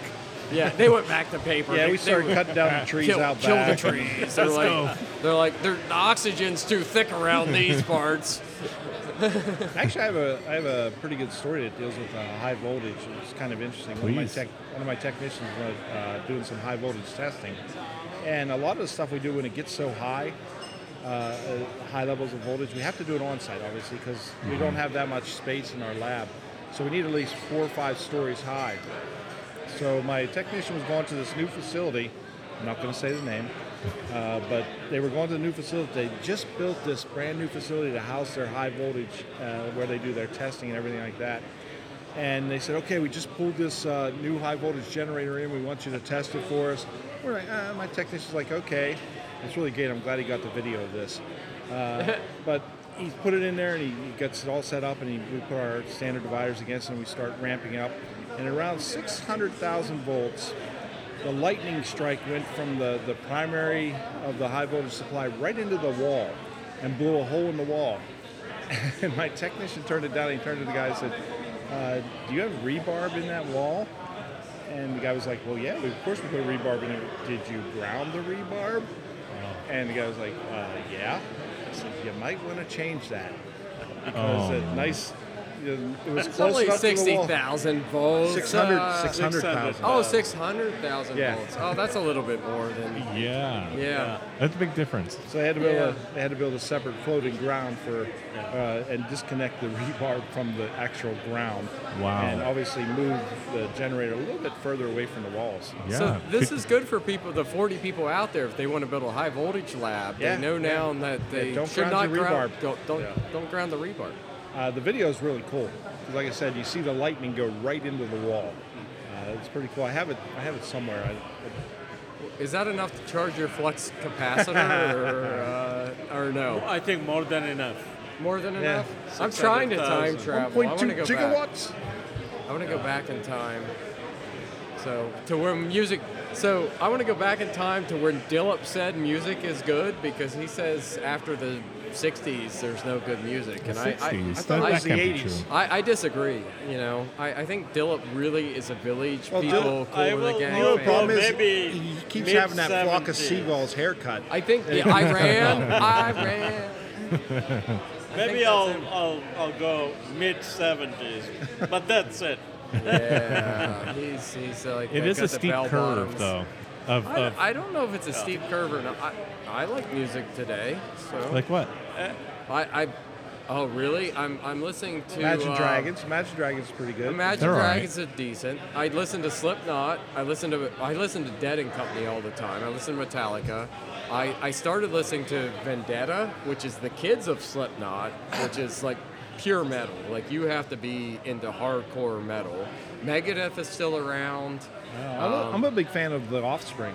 Offspring's Offspring's good. great. I was on an Offspring- airplane with Offspring. Not like Really? That not, doesn't count as today, though. Not like It's not today. They Dillip just had with an Jeff album out Gold. just this year, a brand new album. Their origin is too early.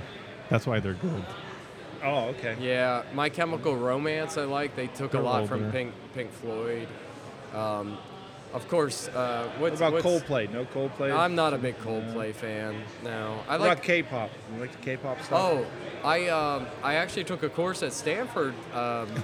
Studying dropping K-pop? names, and I studied K-pop. No, I'm honest. Honestly, it was What the hell made you do that? it was a strategic planning course, and as part of that, Strategic planning course where you have to look at K-pop music? yeah, because the whole K-pop is they take these kids from like 8 years old and they start training them on the whole culture. Oh, okay. Now I and understand. How to jazz start- influence. How to start a cult? No, it's basically so. Jam K-pop- close. This is pretty interesting. I'm not going to talk at length for the listeners, but so they take these kids and they're like from 8, they groom them. They like give them etiquette classes. They say like, let's put some jazz in here. They want them to be an international sensation, so they try to get the talent early, and then they teach them the etiquette. They teach them jazz fusion, all this other stuff. And that's why K-pop is so popular. So the person that's running this is just creating talent. It's manufactured talent. I'd rather have like a Jimi Hendrix that just is awesome. K-pop is not my style, but I know Dillip really digs it and he's into it and he goes to see You just solved my problem. That's how we'll create the future metrologists. Similar thing.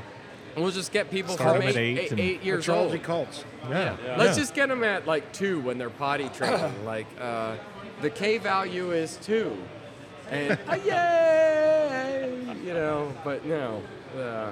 I like K-pop when it was called like NSYNC and New Kids on the Block. That was not K-pop. That was. It was the same theory, same yeah. principles. So is Justin Timberlake super dreamy or just dreamy? Corey's laughing, so I'm going to say super dreamy on Okay. that from his. We'll go with. I say just dreamy. Just dreamy. Yeah, really? not completely super dreamy. Yeah, that's just Dillip. Yeah, just Dillip. The metrology calendar. We could do a metrologist calendar, Oh yeah, we could. I mean, that would sell 3 copies, but you know. or we just give them away. Please take this. So where is this podcast located? iTunes or Spotify, any of your major podcasting Because platforms. now I got to tell more people about it. I So, didn't even know so about Ryan said, what? You're up to how many listeners now?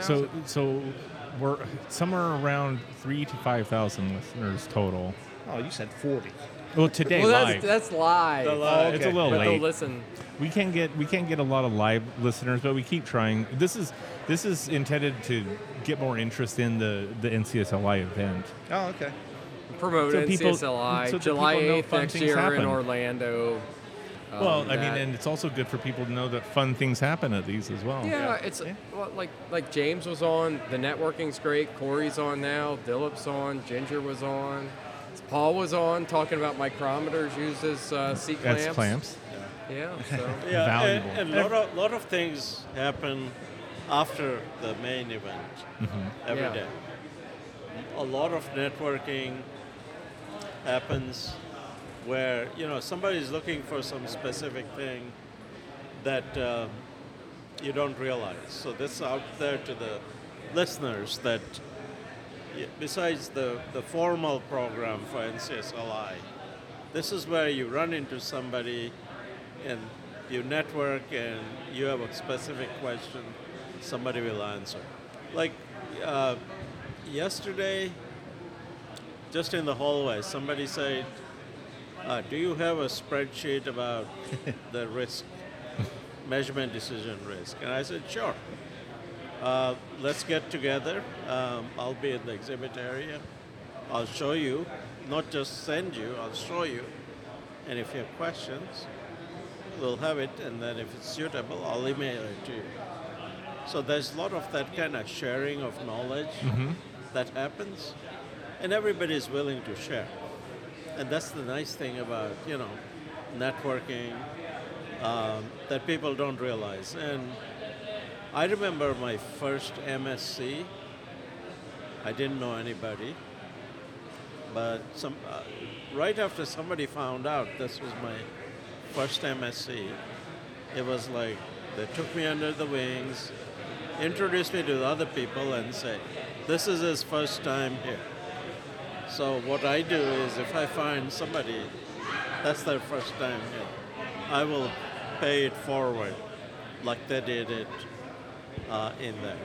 So for the listeners out there that are first-time listeners and they haven't been to MSc or NCSLI, this is something that not a lot of conferences do, and that's how I think metrologists as people are very helpful. Oh yeah. and that's important because I remember going to my first local American Society for Quality section meeting. We were sitting in a round table like we're sitting. There's 8 people. I sat down. Nobody introduced themselves. They just Just went at it. over, and I didn't go to one 3 years because I said I don't want to be in this environment. And then I started going for some reason or other, and somebody asked me to help out, and I had asked if I could volunteer, and they said, "Oh, we'll call you. Don't call us." Oh, jeez. Yeah. So somebody finally said, "Hey, you've been coming here about volunteering," and from there I rose to the section chair. And one of the first things I did was they used to have at the dinner a reserved table for section leaders. I said, no reserved table. We're going to make sure if we find somebody we don't see, introduce yourselves. And we did that afterwards. We changed that culture. And I don't know how many times I would get an email right after the meeting for that first time. I really appreciate you. Introduce me, making me feel home. Yeah, But this community is always about making somebody feel at home. sure. So that is one thing that I cannot say enough about. Whether you're at MSC or NCSLI, that they do very well. Yeah, and it can be very overwhelming coming here Yeah. for the first time. It's hard to know, the fun things and all the different activities going on. And this year, I don't know if everybody was at the opening meeting. When Rob Kanaki asked how many are first-timers, I looked around and half the people in that audience I was surprised. It was That's raised. good. Yeah, raise their hands. That's good. Do you know where a lot of the new ones came from? I think, Not it's a offhand, I think it's a various places. but various places. The sim students that were there really kind of helped because they brought in a lot of the South and Central American that's right, yeah. people that were coming into that. I'm sorry, I'm still stuck on the fact that somebody actually asked Dilip if he had a spreadsheet for something. That's like asking a fish if it has scales. Right? So Like he just pulls them out. Here's a I know. flash drive. If you had a computer, yeah, exactly. He said that, I was like completely stuck on that. But Dilip brings up a great point that it is the after time or the time between the sessions or the time at the presentations and so forth when you're talking about the subjects that are brought up. And when they do that, it gives you the opportunity to have a discussion or live discussion with somebody else who's interested in that subject or wants to understand it a little bit better. And it's a great. They use the term networking quite a bit, but it really is. That's what it really comes down to. Yeah. It's the networking aspect of the conference. For sure, and like we always talk about, sometimes putting faces to the names. Or I only knew Henry through Zoom for quite a while. Yeah, that's true. And Dilip stepped out, but he's still here, so he's going to sit beside me. Sorry, I had you off, Henry. There you go. That's good. So Dilip stepped out. Okay. He's still here. He's beside me, so he can. We have a new guest. We have a new guest. The new guy. Yeah, the new guy. The new guy does podcasts as well. I'm not going to be able to pronounce the last name. You probably give it a try. So, by the way, my name is Tim, and the last name is Kippeth. Kippeth, okay. Yep. And I seen you guys over here doing a podcast, and I was a little interested because I do podcasts as well called Border Outdoors Podcast. Oh, cool. We talk about outdoor type stuff and hunting, fishing, and I love fishing. a little bit of drinking here and there maybe, but That Yeah. never goes with outdoor stuff. What are you talking about? I'm What, sorry. drinking? Yeah. No, absolutely not. And metrology doesn't enter in anywhere in this conversation. So. Metrology, I thought we were talking about the weather. Yeah, we are. So Dallas got a lot of rain, but Yeah, no. we So almost drowned it. Tim's a first-time conference attendee. I am, yeah. He Nice. attended our force tutorial on Sunday, and he's done podcasts before. So I was It's a natural. I had stepped out and I had said, "Come join us." So there's a question, Tim. We were just talking about the first-time attendees. What made you come this year? one of my colleagues at work is a member of the association here, and he just said that this is something that you should really look into. And this guy at work, I kind of look up to him as a mentor, and he's taught me a lot of about calibration and things that we do in our company. And he just thought it was a good fit for me. I kind of see me as maybe possibly replacing him in the future. You know, he's a senior metrologist in our department, so he thought it'd be a good fit for me. So I went online, started looking around, and seeing what this was all about. And to me, it sounded like a lot of fun. Of course, go from Minnesota down to Dallas, Texas. Yeah, why not? Why not? Middle of summer. Unfortunately, we did talk about the weather here a second ago, and one of the things that happened with us is Texas has had beautiful, well, to us, I guess, beautiful weather for a little while, but ever since we got down here, it's been raining, so kind of crazy. We're still super dry at home, that's kind of a weird part for us. We come here to kind of vacation, but yet do a little bit of work, and we're kind of stuck with some crappy weather, but that's fine. But no, the tutorials, I didn't sign up for anything on Saturday just because the travel just kind of didn't allow me to. But on Sunday, yes, I did the Force tutorial with Henry, and I enjoyed it. One of the reasons I really wanted to do that, Henry's from Morehouse, and we just purchased a Morehouse portable calibration machine about a year and a half ago, and we like it. A lot of the people that I work with right now, when I told them I was going to be buying something like this, right away they said they're not going to go for this. There's no way that this company is going to invest in something like that. You know, right now we're hanging 500 pounds of weights on force gauges. We were talking about that today, remember? Yeah, you and I talk about this all the time. But I've seen it, awesome. them hung by like cords before. Yeah, it's actually very scary. Yes. And to kind of persuade our president of the company to buy into this stuff, I started taking pictures of how we're doing stuff currently today, and I put that in a slideshow, and then I put in the Morehouse system, and I said this is a much safer, a better way of doing things, more efficient. And one of our senior sales guys has been here for years, kind of thinks he runs the joint. He said, don't bring this up to the president as something that you don't really rip on what we're currently doing. Just show what we want to do in the future. So I took all those slides out, still have them on file just in case. But then I showed him. Send them to me, please. I should actually, because it's kind of scary. Because we had one of them where we're doing a down rod and doing like the weight tray, and those weight trays scare the crap out of me. Yeah. We're putting 500 pounds on this weight tray, so you got two guys, one in each corner, kind of trying to assemble this stack of weights, and it's just very scary. Yeah. So coming from a big safety background at my last job, I didn't feel like this was a very good way to do things.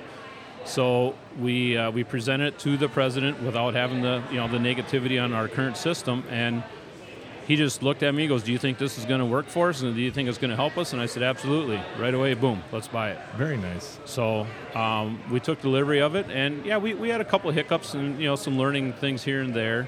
Some stuff Henry and I talked about it during the class too on Sunday. The fact that there's been a couple of improvements made. They helped us out and sent those improvements to us, and we implemented that into the screw jack system on that PCM, and the thing's been working pretty good ever since. Awesome. So, yeah, it's been a good success story for us, and the technicians, they love it.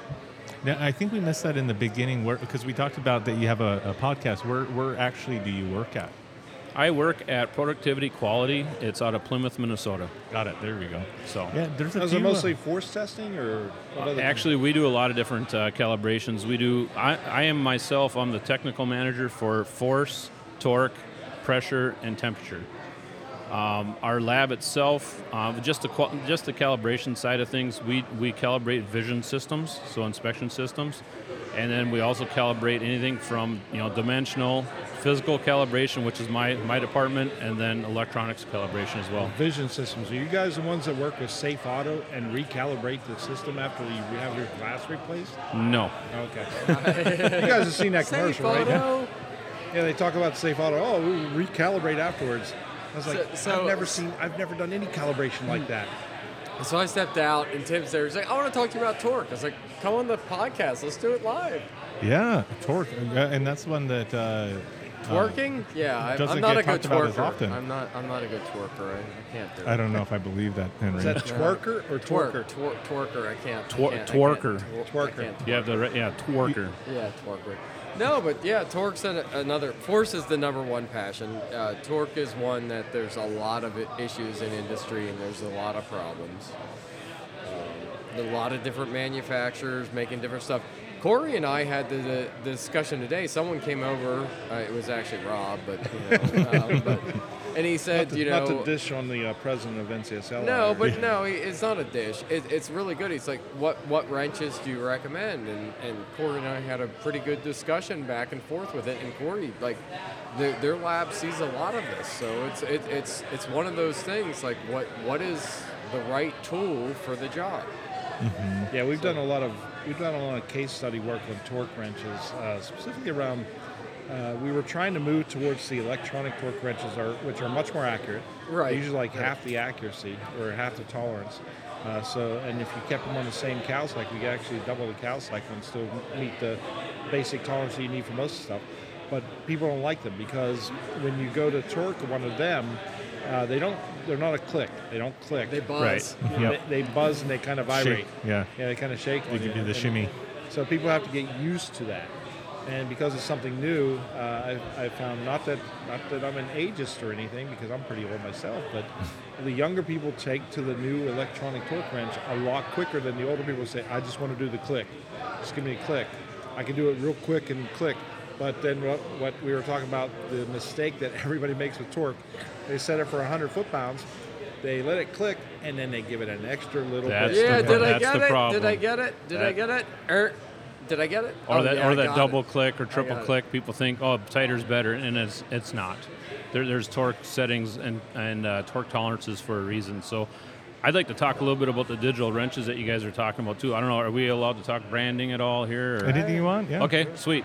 So my job before I started working at Productivity Quality, I worked for Caterpillar for 22 years, and the last 15 years was spent basically as a torque specialist in the company. Okay.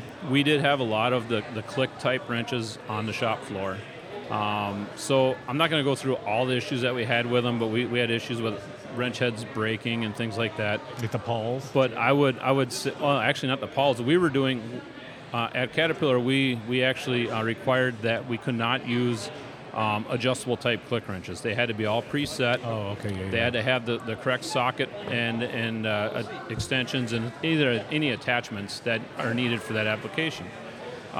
So we have all these preset click wrenches out on the floor. I wanted to move towards more of a electronic type click wrench. And in my opinion, one of the best ones out there is the Atlas Copco ST wrench. It's a smart wrench. The bottom half of the wrench itself is actually like an actual controller. You could set up piece sets and different jobs and things like that inside that controller to do different torque values. And then they have a carbon fiber beam that goes on the end of that controller. They can go from, say, like I'm not going to say specifics, but about an 8-inch bar up to like a 46-inch bar. So you could go from like, I'll talk newton meters because that's what I was used to there. Sure. You could go down to just a couple newton meters up to 800 newton meters, or I'm sorry, 600 newton meters on this one same controller using different torque arms that are on there. And each head actually was chipped as well, so that way well, I should back up a little bit. The attachment, the beam that was on there, they were chipped, so that way when you plug it in the controller, it knows the length. So it already does all the math and the calculations to get to that right torque value. Now you put on the wrench head itself, and now it knows which wrench head is on there. Now the controller also knows the formula.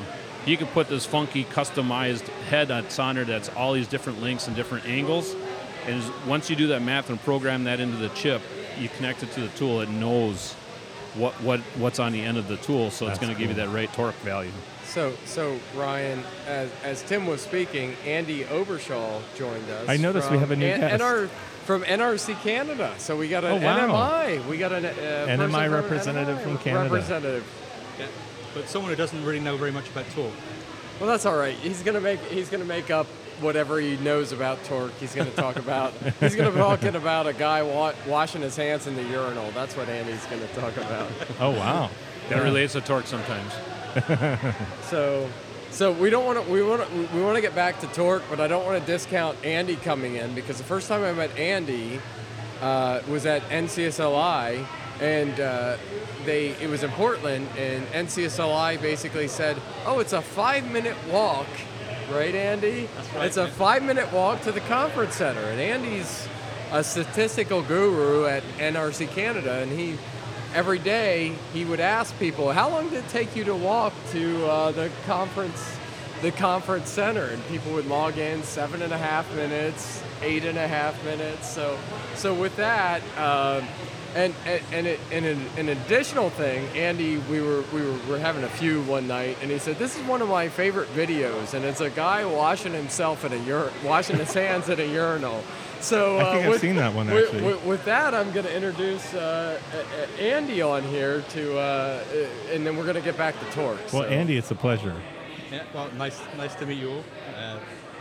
So rather than 5 minutes, it was actually the NCSLI website said that it was about a 9.5 minute walk. Oh, it was 9.5? Which is what triggered me to think, well, when you say about 9.5, you really mean 10, don't you? Yeah, and it's oddly specific. Yeah, so we said, okay, well, let's test that. So we created a little web page that you could go on, you could enter your time. So I asked people to enter their time, add some uncertainty, so did they actually time themselves with their phone? How certain were they if they had the right actual timing? And we found there was actually, the average time was 9 minutes 45 seconds, I think, with an uncertainty of about 5 seconds, plus or minus 5 seconds. So pretty close to the 10 minutes. Yeah, so it's probably a bit closer to 10 minutes than 9.5. But 9.5 wasn't a bad guess either. But why tell a bunch of metrologists it's about 9.5 rather than say about 10? That's the messaging thing. We need to make sure that if we're going to tell somebody something, this is what measurement we're going to give you, and this is what the measurement result is. Tell them something that's useful to them. And 10 would have been more useful than 9.5 in my opinion, but it really doesn't matter that much. It's like with an autoclave, you'd rather be, if you have an out of tolerance, you'd rather be, under than over or whatever. It's like one of those on the walking, wouldn't you want to be slower, estimate higher than lower? So that year, NRC gave away a shot glass. And this wasn't any shot glass. Yes. This was a shot glass that had every calibration possible. That was the year before. That was the year before? That was Washington. 2018? Yeah. So in 2018, they gave away a shot glass that had every measurement possible. Volume, go ahead. Yeah, we measured the volume, the mass, even the emissivity of the glass. Wow. We actually put it through and see how radioactive it was, which it wasn't. Oh, good. Yeah. I think we certified it for at least a dozen different measurements, all certified by the NMI. It's the greatest meme calibration ever. But everybody wanted this shot glass. Oh yeah, I would want it. I wanted it bad. Yeah. Yeah, and it was a fantastic. Well, everyone did want that. The only thing you had to do was to be measured with your height and look your eye color, because we were looking to see if there's a correlation between height and eye color, and we were going to show the stats of that and see how that worked. Trouble was we had two guys. I don't know if you've seen Tim Pryor from MPL. He's at this conference as well. He's 6'10" with blue eyes. Yeah. And believe it or not, he wasn't the tallest blue-eyed guy in that conference. Really? Which is kind of crazy. So he skewed. So yeah, our results were a bit skewed. What was the results if you took those out? There was no brown-eyed, blue-eyed people were about the same. Green eyes and hazel eyes, there just wasn't enough data. They're just not common enough eye colors. There's not enough of us, Henry. There's not enough. So it's not fair. But Andy makes uncertainty statistics fun, and that's why when I saw Andy, I'm like, we gotta bring Andy in for the listeners, because he's just a really fun guy to be around. Makes learning fun, makes metrology fun, and that's what we need. Takes a bit of a pee on 9.5 minutes, right? Yeah. The thing we did this year, we did some stuff with the grade 5 and 6 kids in Ottawa. We partnered with an Ottawa university to do some workshops through the summer. We were one of the exercises measuring a piece of string. And we said it's going to be a competition. We're going to give a prize to everyone who gets the best measurement. And we started out teams of 3. So the teams of 3, they measured and they took their average. So, okay, so your individuals were like this, but now when you take the 3, what does the result look like compared with what we think we should? Oh yeah, it's actually better. And we said, well actually, you 3 teams of 3, well, let's average your results and see if that makes any difference. And gradually, we brought the whole group in, and by the end of it, the measurement result of everybody was the best result. And that was a really powerful lesson for the kids to learn at that age, that working in a team, collaborating together, and the more measurement, the more data you get, the better the measurements are. Yeah. So it's not about the individual being the best measurement, it's about the team coming together. That's really cool. And really producing a great measurement. That was a really, really great thing from those workshops. And kids at 11, 12 years old learned that, and it really stuck with them. So that's some of the cool stuff NRC is doing. I'll have to touch base offline with you, because that's stuff we do stuff with STEM programs and all that in schools, and yeah, it's always challenging. One of the ones we like to do is we have one of those ruler calibrator, and we have them grab their teacher's ruler and they see how accurate it actually is. Funny thing is I don't know. We've had a couple that were really bad, so I don't know what that says about those schools. Yeah. But yeah, that's fun. Yeah, we do different, we have little pucks, stainless steel pucks that kind of 50-gram increments up from about 900 grams up to about 1,050 grams. We give them the density with the uncertainty with some spreadsheets and things, and say, find a kilogram. Give them a ruler, or give another team a set of calipers, something like that, and see if they can find a kilogram. Canada's fun. We don't have that in the U.S. Hey, we could learn, right? Yeah. And talking about fun, that conference we talked about in Portland, the thing we gave away was T-shirts. And do you remember the red T-shirts? I have one. It says "For a Good Time Call," and it has the phone number of NRC Canada. It gets you to our time signal. I love that.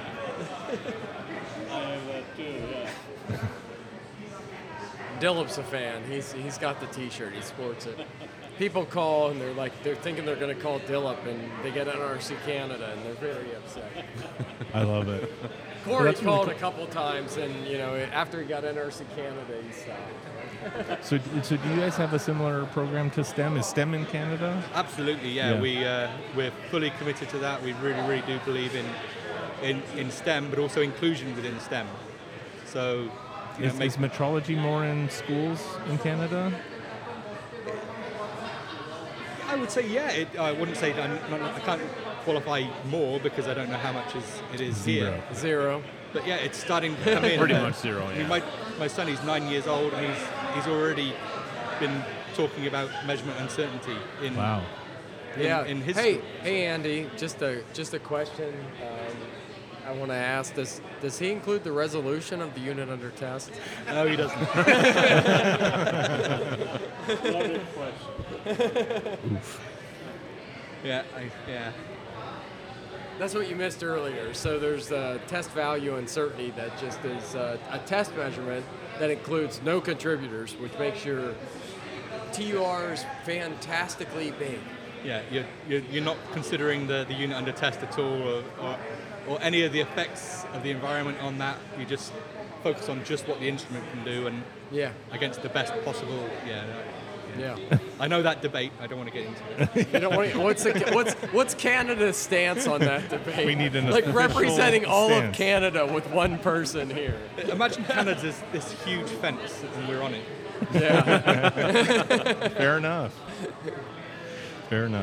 Yeah, there's obviously differing views, but yeah, I don't think it's anything that's easy to solve with the different types of opinions and things that are out there.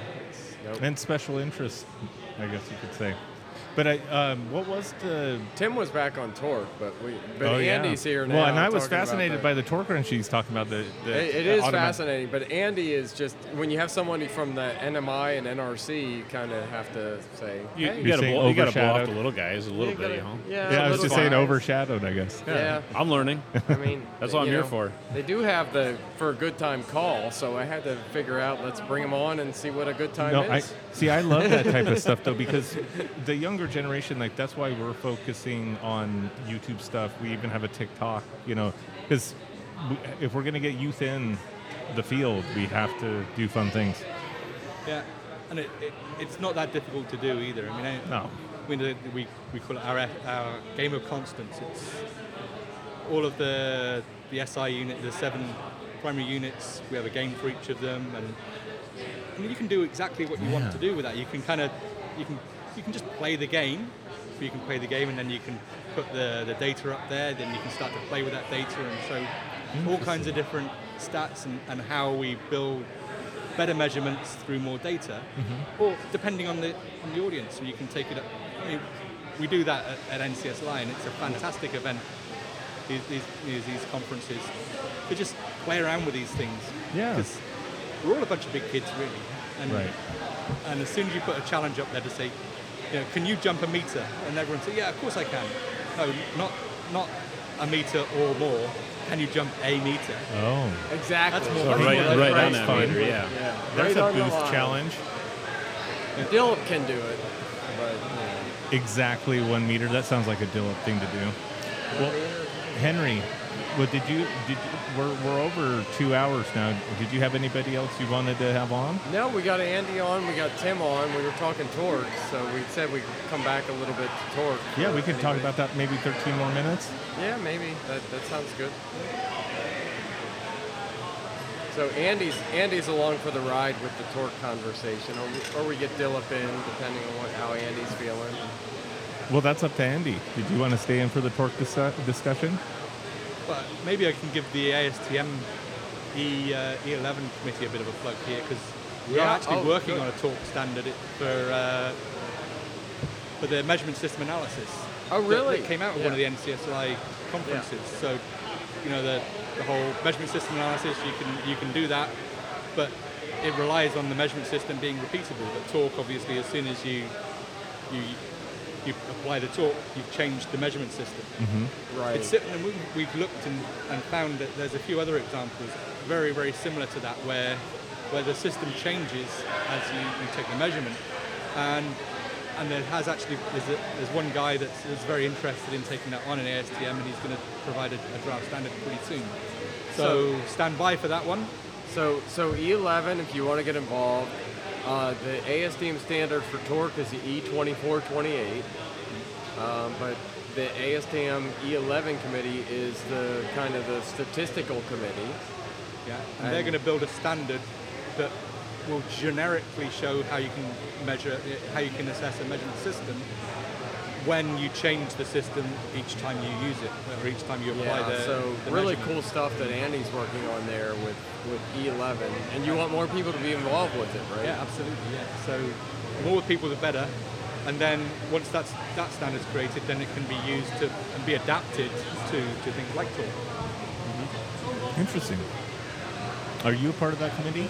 I get the emails of E11. Dillip gets the E11. I am a part of the committee, but I'm not active as I should be in the committee. Yeah, because you got a really cool torque machine. I don't think a lot of people know. Our until, torque machine? Well, until our second episode launches. second most accurate torque machine in the world, or the second most lowest uncertainty in the world. We bought it from an NMI, NPL UK, which Andy's from the UK, so he's applauding the efforts of the British government and the taxpayers for funding the machine. Well, no, I'm just applauding you for having that. For Morehouse for having that instrument. That's fantastic. So I met another Andy at NCSLI in 2009, and he told me that with the BIPM, and he told me that NPL's selling their torque machine, and we ended up buying it. Yeah, very nice. So what was your direction on the torque wrench? Well, basically, what we're looking at too, you talk about you give somebody an electronic torque wrench, and a lot of times it's the vibration or the beeps or the noise or the lights that tell you to stop applying torque. One of the things that we did too, we did some gauge R&R testing with a handful of different brands. And one nice thing too about this Atlas Copco ST wrench is you can set the percentage of torque to when your lights come on or anything like that. So what we did with our gauge R&R is we set it to, let's say, 95% of torque. That's when the buzzers are going to go off. we found we were overshooting still. So we actually had to go down to like 80% of torque, and that's when we would kick on the lights and all the buzzers or whatever the indicator's saying to stop applying torque. Our gauge R&R showed that increased our numbers or our accuracy just by basically taking away some of that human interface. Yeah. Get rid of all that kind of garbage. Another thing the wrench does too, it does actually measure your torque angle as well. Nice. So you could do like an acceptance window. We talked in class the other day how sometimes you have that window that your double hit protection. That's what we used to call it, double hit protection. So let's say you get a series of 12 bolts in a small pattern. You go around and maybe you get confused on which one you just did or which one you're supposed to be going to. If you don't hit enough degrees of angle, you program that minimum amount of angle into that tool. If you don't reach that before you start turning the fastener, then you're going to get red light, lights flashing, whatever, saying that this is a double hit. So that tells you to go back and find the actual fastener that you needed to tighten down instead. That's interesting. So, I've been seeing a lot more of that. I can't even remember if it was Mitutoyo, speaking of which, but some more of the smart gauging things that are out there. Stuff that's out there. Yeah, they have their own barcode scanners on there, so you can set up barcodes with different jobs, things like that. They'll have like a socket tray to where you can have, say, one socket. You pull it out of the tray and it triggers the tool to do one torque. You put it back, you grab a different socket, and it'll trigger the tool to do another torque. You're color coding. Color coding. We did have to color code ours too at my last job. Some of this technology too, you could have a floor mat. Let's say you're on one side of this assembly and all the torque values at 100 newton meters. As long as you're standing on that floor mat, the tool's going to do 100 newton meters. That's cool. And then you go to the other side, it could be something different. So there's so many different interfaces that are out there with this technology now. And these are the hand wrenches. Then you have the DC type, the power tools that do the same thing. And that's what my last job is. I was actually allowed to, I say allowed, I was the only one in the facility that really knew how to do these because I kind of embraced this stuff, but we were programming the electric tools to do all these certain types of rundowns. Let's just say you have a fastener that you actually need to have it moving on a sliding surface.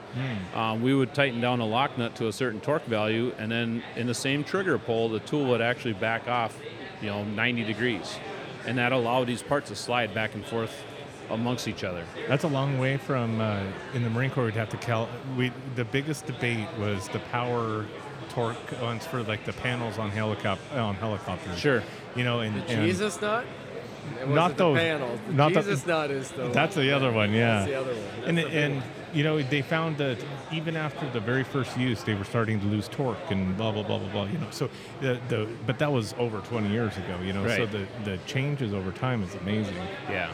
They're kind of foolproofing it in a way. That's what they have to do. It just makes it a little easier for the operators. The younger people out there, they kind of embrace it. Yeah. They seem to anyways. Anything that's digital, they can scan in with some barcodes and boom, you have this automatic program telling you what to do. It's all a neat interface. So good lead-in.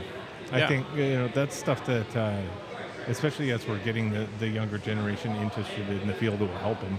Yeah.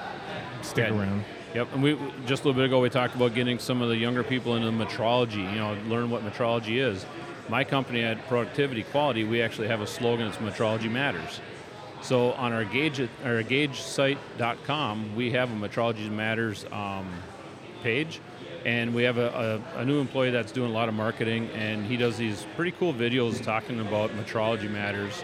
And one of the first videos I watched of him, he's like, yeah, everyone wants to measure a foot. Well, he looks at his shoe and he's like, well, that's a foot, right?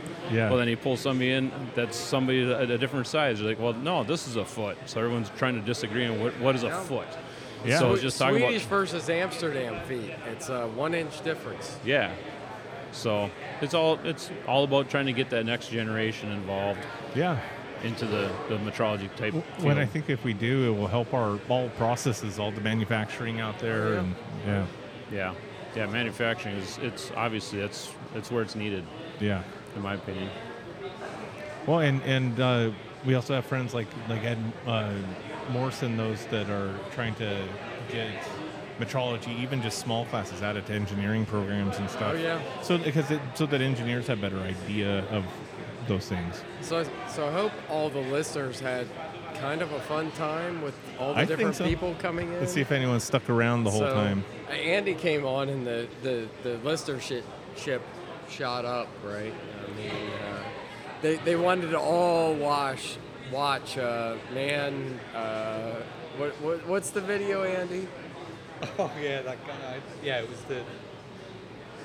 I think it was someone from North America. I don't know which country. Could have been Canada. I don't know, US. But he was at a Dutch music festival, and he came out of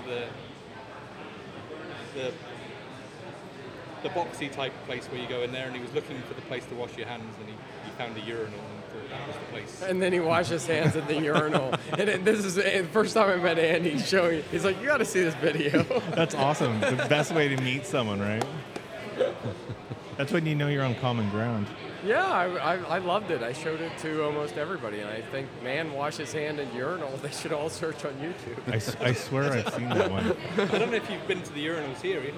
Pretty good. There's a Oh, soccer goal yes. post with a ball in there that you can So aim all the more reason to come to NCSLI and come to the events, because the urinal here has like a little soccer goal, and there's a ball that you kind of try to pee in the goal.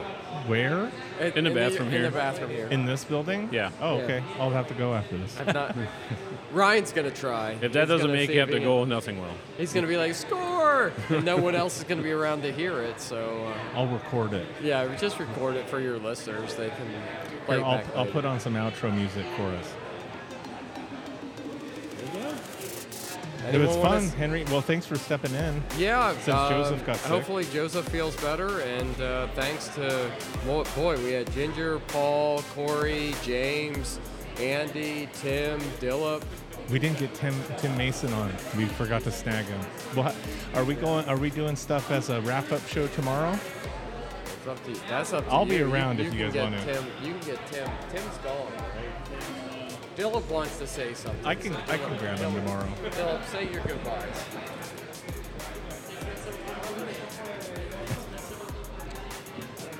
It was a pleasure, Dillip.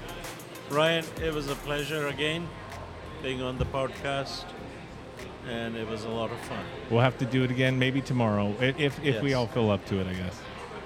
All right. Alrighty. Thank Well, you. thank you, everyone. Good night, everybody. Thanks for having us, guys.